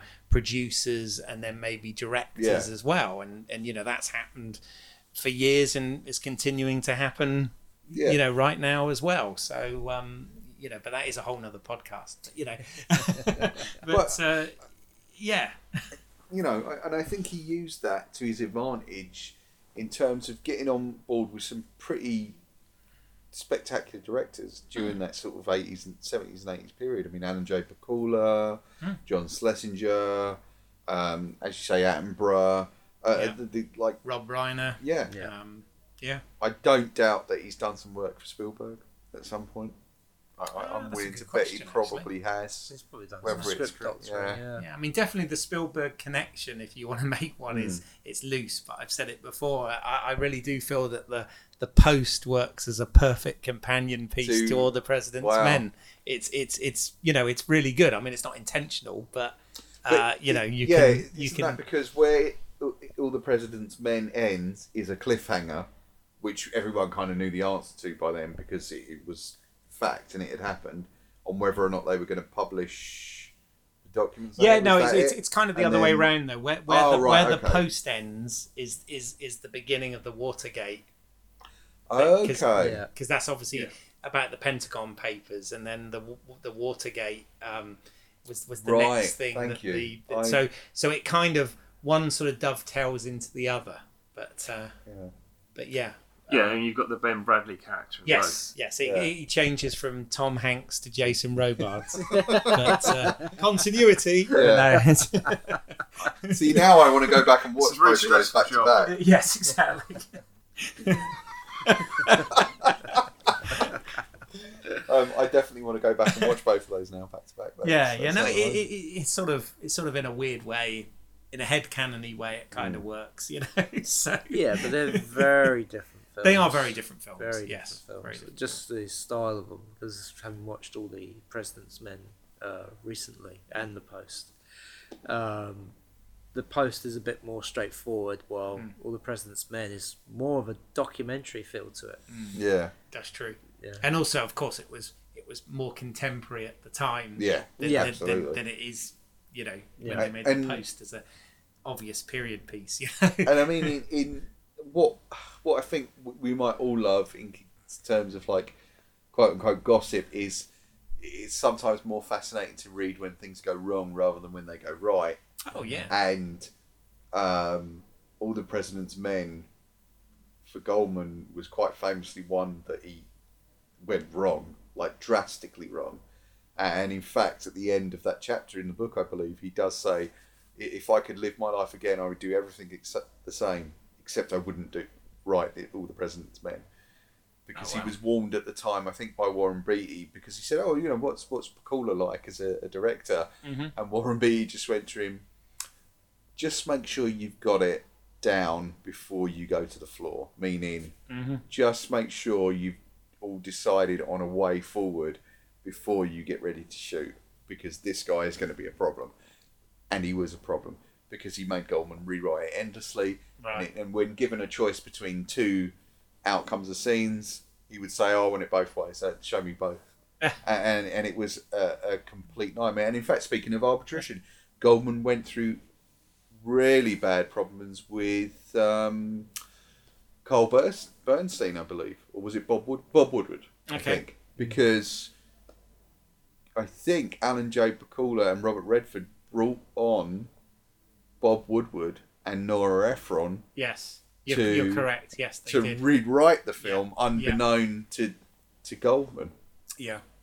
I've read that as well. I think it says it. There's on the home media edition. There's a behind the scenes or something which touches on that, I believe. And I think years later he did get an apology from, I think, I can't remember if it was Redford or Bob Woodward or Nora Ephron, all of them. Or all of them, yeah. Like an apology to his face saying, we're really sorry. Yeah. It shouldn't have happened that way. But it got him an Academy Award. Yeah, and probably well deserved. I think, going through the fire he may have worked hard for it, but he got it. So, but no, I mean, it's interesting. Anything else, Clive, from your point of view? I don't know. I mean, it is that thing of he's a screenwriter, particularly screenwriter of a certain generation, and we are sadly starting to lose that generation of writers, and we've already lost a number of them who worked like exclusively in the studio system. He wasn't really writing for independent film. He was writing for studio films, and very successfully, albeit with a lot of dramas behind the scenes, and with all the sort of script doctoring and various bits and pieces. But I mean, you just look at that sort of run of stuff he has from the sort of like from the 60s through to the 90s, and it's so consistently good, and it's there are very few other screenwriters you can put in that same category, and he was one of the giants, and even if he only wrote The Princess Bride, I would love him. Inconceivable. And I would happily do like a whole podcast just about his script. Yeah, because I think it's such a perfect script. It's. I mean, I think the film is beautifully done as well, but without that script, it's just it's kind of unfathomable. It's it is inconceivable. Yes. But it's just. I mean, it's just like line after line. It's such a quotable film. Yeah. Or that the cliffs of insanity, and the shrieking eels, and or that rodents of unusual size. I don't think it's this. And you can just go on and on and on, and it's so it's such a sort of warm-hearted, enjoyable film that sort of like takes those kind of fantasy and fairy tale tropes and just sort of just gently tweaks them. But at the same time, you don't lose the story, and it's it's amazing that it comes out at the time and it's not really a big hit, is it? No. And it's just gradually grown and grown and grown, and without that film, you don't get the likes of like Shrek or these sort of modern day like reinventions of like fairy tales like Snow White and the Huntsman and stuff like that. I don't think you get any of those. And they're all inferior. That's true. I don't know if it's even possible. I don't know about Snow White and the Huntsman. I think that's just the comic book thing coming in, where it's like, well, we've got to make it a bit more action orientated. But I think the one film that's sort of a direct descendant is Stardust. Yes. Yeah. That's like a direct descendant from The Princess Bride, because if you don't have that, then you don't have Stardust. Absolutely, yeah. I'd forgotten until you mentioned it, Clive. I'd forgotten that he did Maverick, actually. Obviously adapted from the TV series, but Richard Donner there with that whole thing. There was obviously back when that was made was when cinema tended to be really winky with some stuff. So of course you get that horrible cameo bit with Danny Glover. Oh. And they even play the Lethal Weapon theme. Yeah.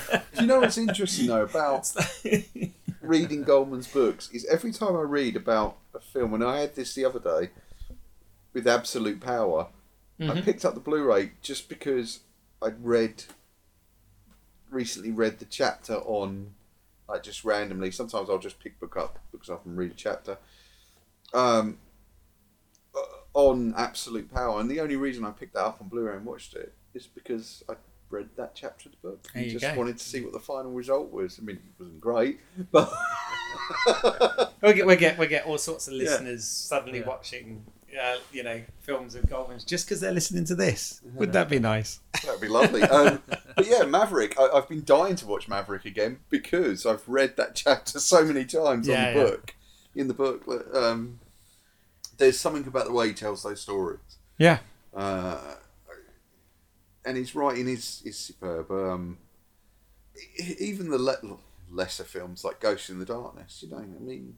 Yeah, see, I like that film, actually. Yeah, I like that film as well, I thought that was, decent. He at knew the a good time. Story. He knew when there was a good story behind something. Yeah. I even want to see the flop ones. Like the ones that didn't make it. I really want to see what happened to those.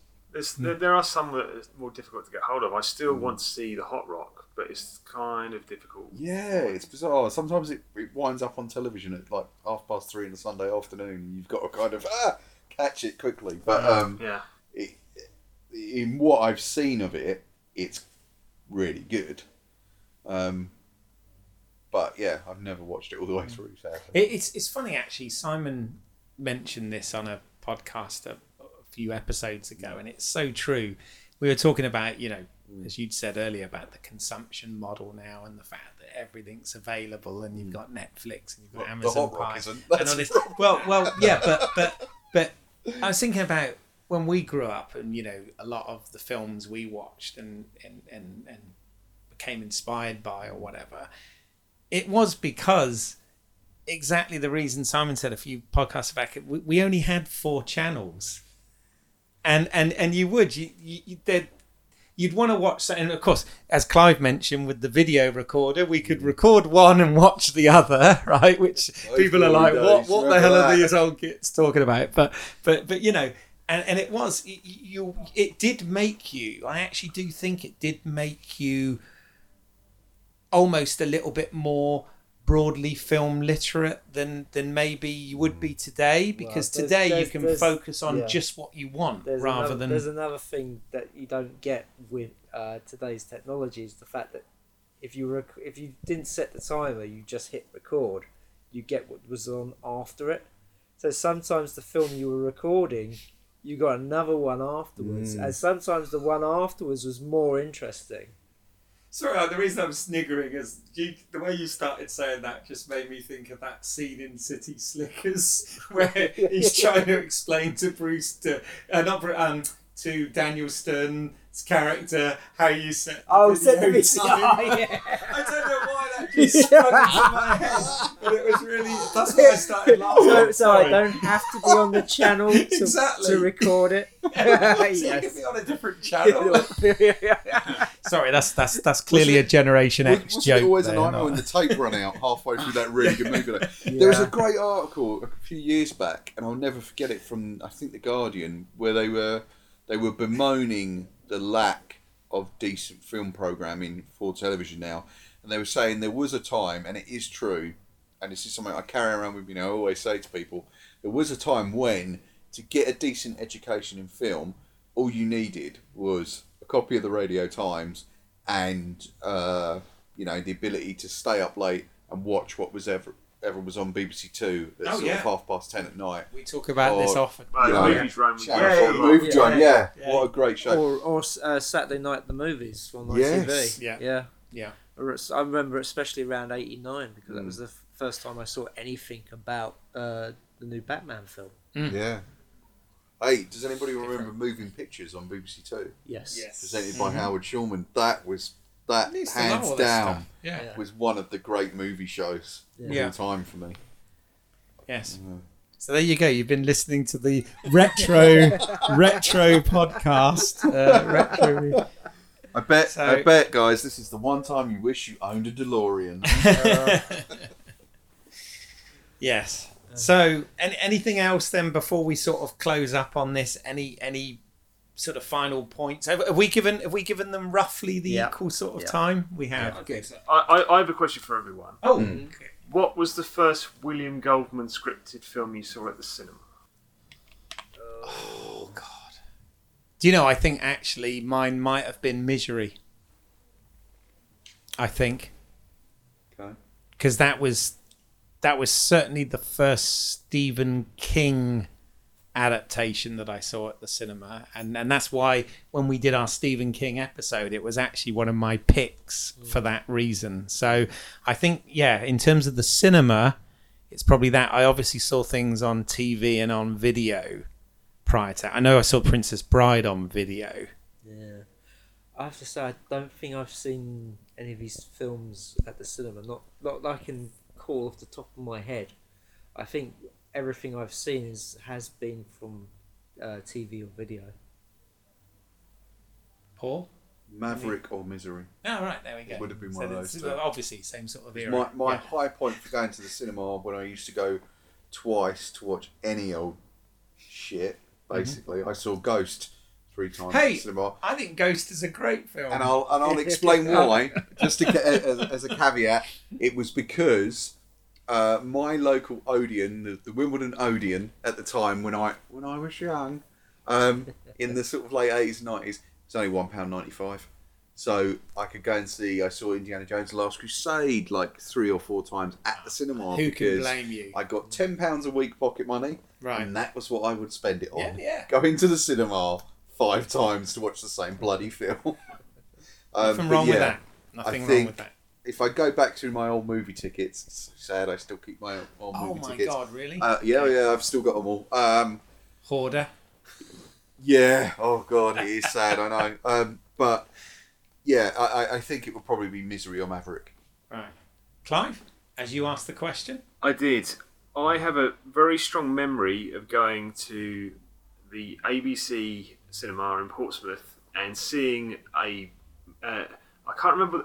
The funny thing is I can't remember the film I actually went there to see, but I remember like a massive Princess Bride standee. It's like, you know, one of those ones where it's like faux, like sort of like 3D, where you've got like the sort of like an arch effect with like the title, and then you've got like cutouts of the people like like behind it, you know. And I remember seeing like, you know, just Andre the Giant and and Manny Patinkin like with his brandishing his sword, and then you've got Carrie Elwes and the Prince, and it's like, wow, that looks amazing. And I remember really wanting to see it and then not being able to because it just went, you know. But I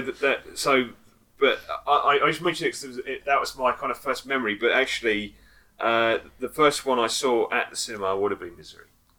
My God, did he do Memoirs of an Invisible Man? Yeah. Oh, it's our John Carpenter connection. There's a great chapter on that. Okay, I didn't even realise that. Didn't even realise that. That's one of the ones that went wrong. And of course, Chaplin, which was a great film. There's, you know, so many, isn't there? But there you go. I must admit, it's kind of sad that I didn't really see any of his work at the cinema. I saw them all on video. I remember when Memoirs of an Invisible Man came out, because it was the year I did my GCSEs. So, you know, the year you failed your GCSEs because you were watching too many videos. Yeah, lesser John Carpenter movies. Well, that's the thing. Yes. I didn't watch that until it came out on video, but I remember when the cinema release. Actually, I read the novelization before I saw the film. Oh wow! Wow. So, yeah. My God.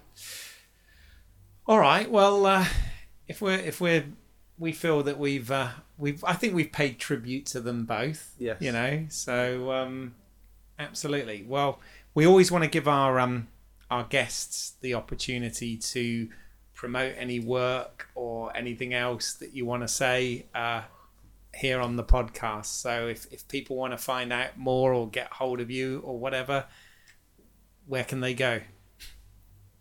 Paul? Clive then first. It's fine.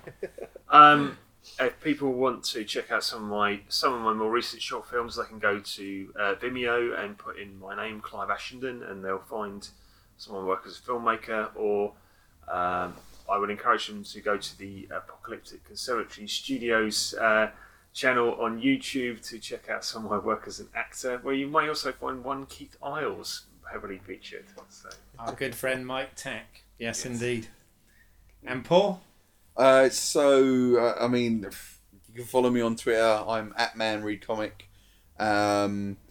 And you can see or listen to our podcast. We do a whole bunch of podcasts on comics and comic related things. So we have Frame by Frame, which is our film and TV podcast.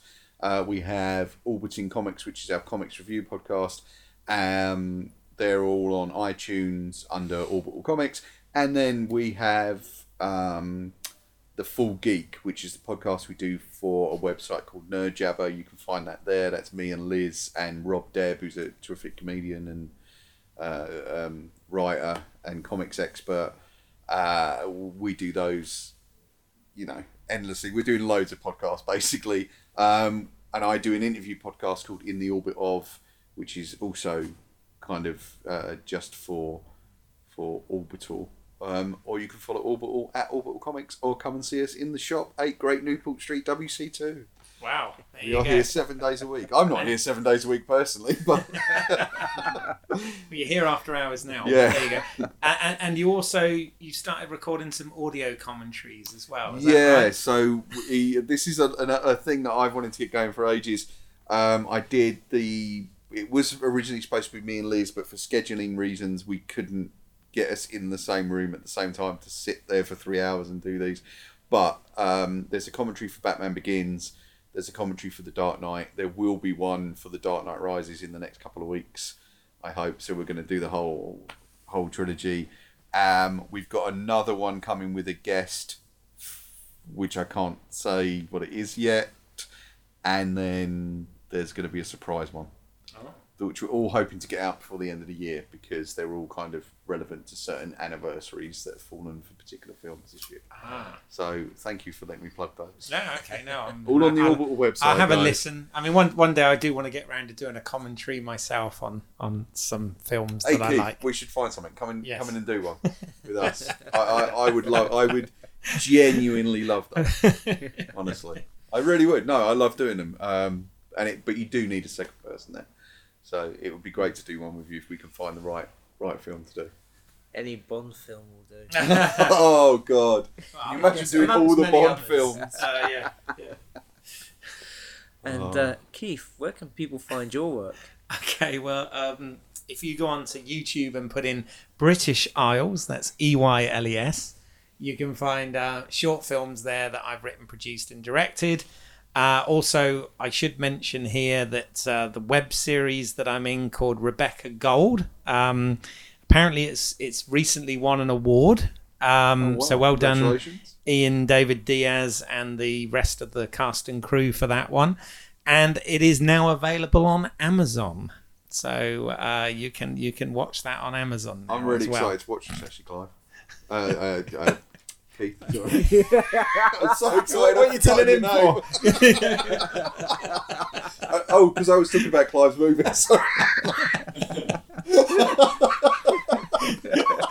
Sorry. I'm really excited to see it, man. Good. I'm too close to it to have an opinion. Anyway, and Simon. And as always, you can find my work at independentrunnings.com. You can listen to this podcast on iTunes, Stitcher, YouTube, and all good podcast providers. You can follow us on Facebook and Twitter. Just search Movie Heaven, Movie Hell, and please leave us a rating and review. It all helps. Thank you to our guests, Clive Ashenden. Thank you, Clive. Always a pleasure to have you on. Thanks for having me. Excelsior. Yes, and thank you, Paul, for not only coming on and chatting with us, but allowing us to record it here. It's been brilliant. My pleasure and the shop's pleasure. Thank you fun, so much. Actually. And as Clive already preempted, our podcast today was brought to you by the words Excelsior and Inconceivable.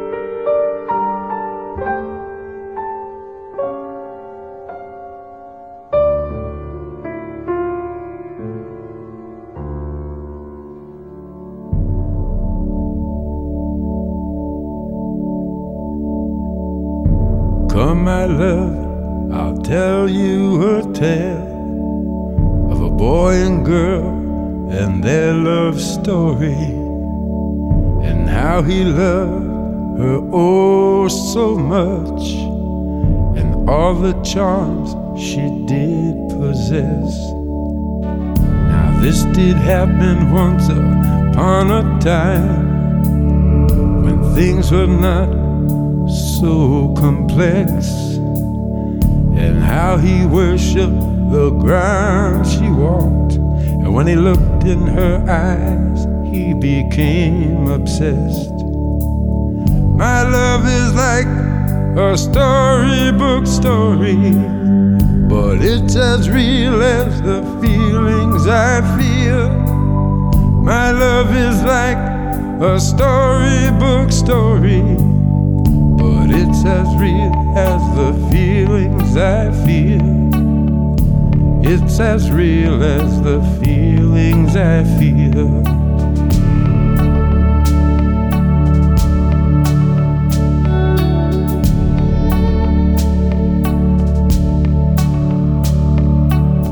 This love was stronger than the power so dark a prince could have within his keeping. His spells to weave and steal a heart within her breast, but only sleeping. My love is like a storybook story, but it's as real as the feelings I feel. My love is like a storybook story, but it's as real as the feelings I feel. It's as real as the feelings I feel.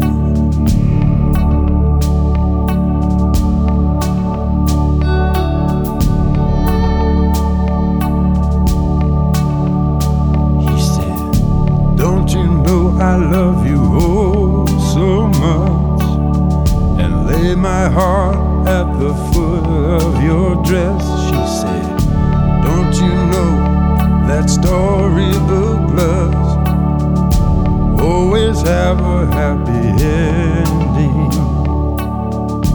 Then he swooped her up just like in the books, and on his stallion they rode away. My love is like a storybook story, but it's as real as the feelings I feel. My love is like a storybook story, but it's as real as the feelings I feel. It's as real as the feelings I feel.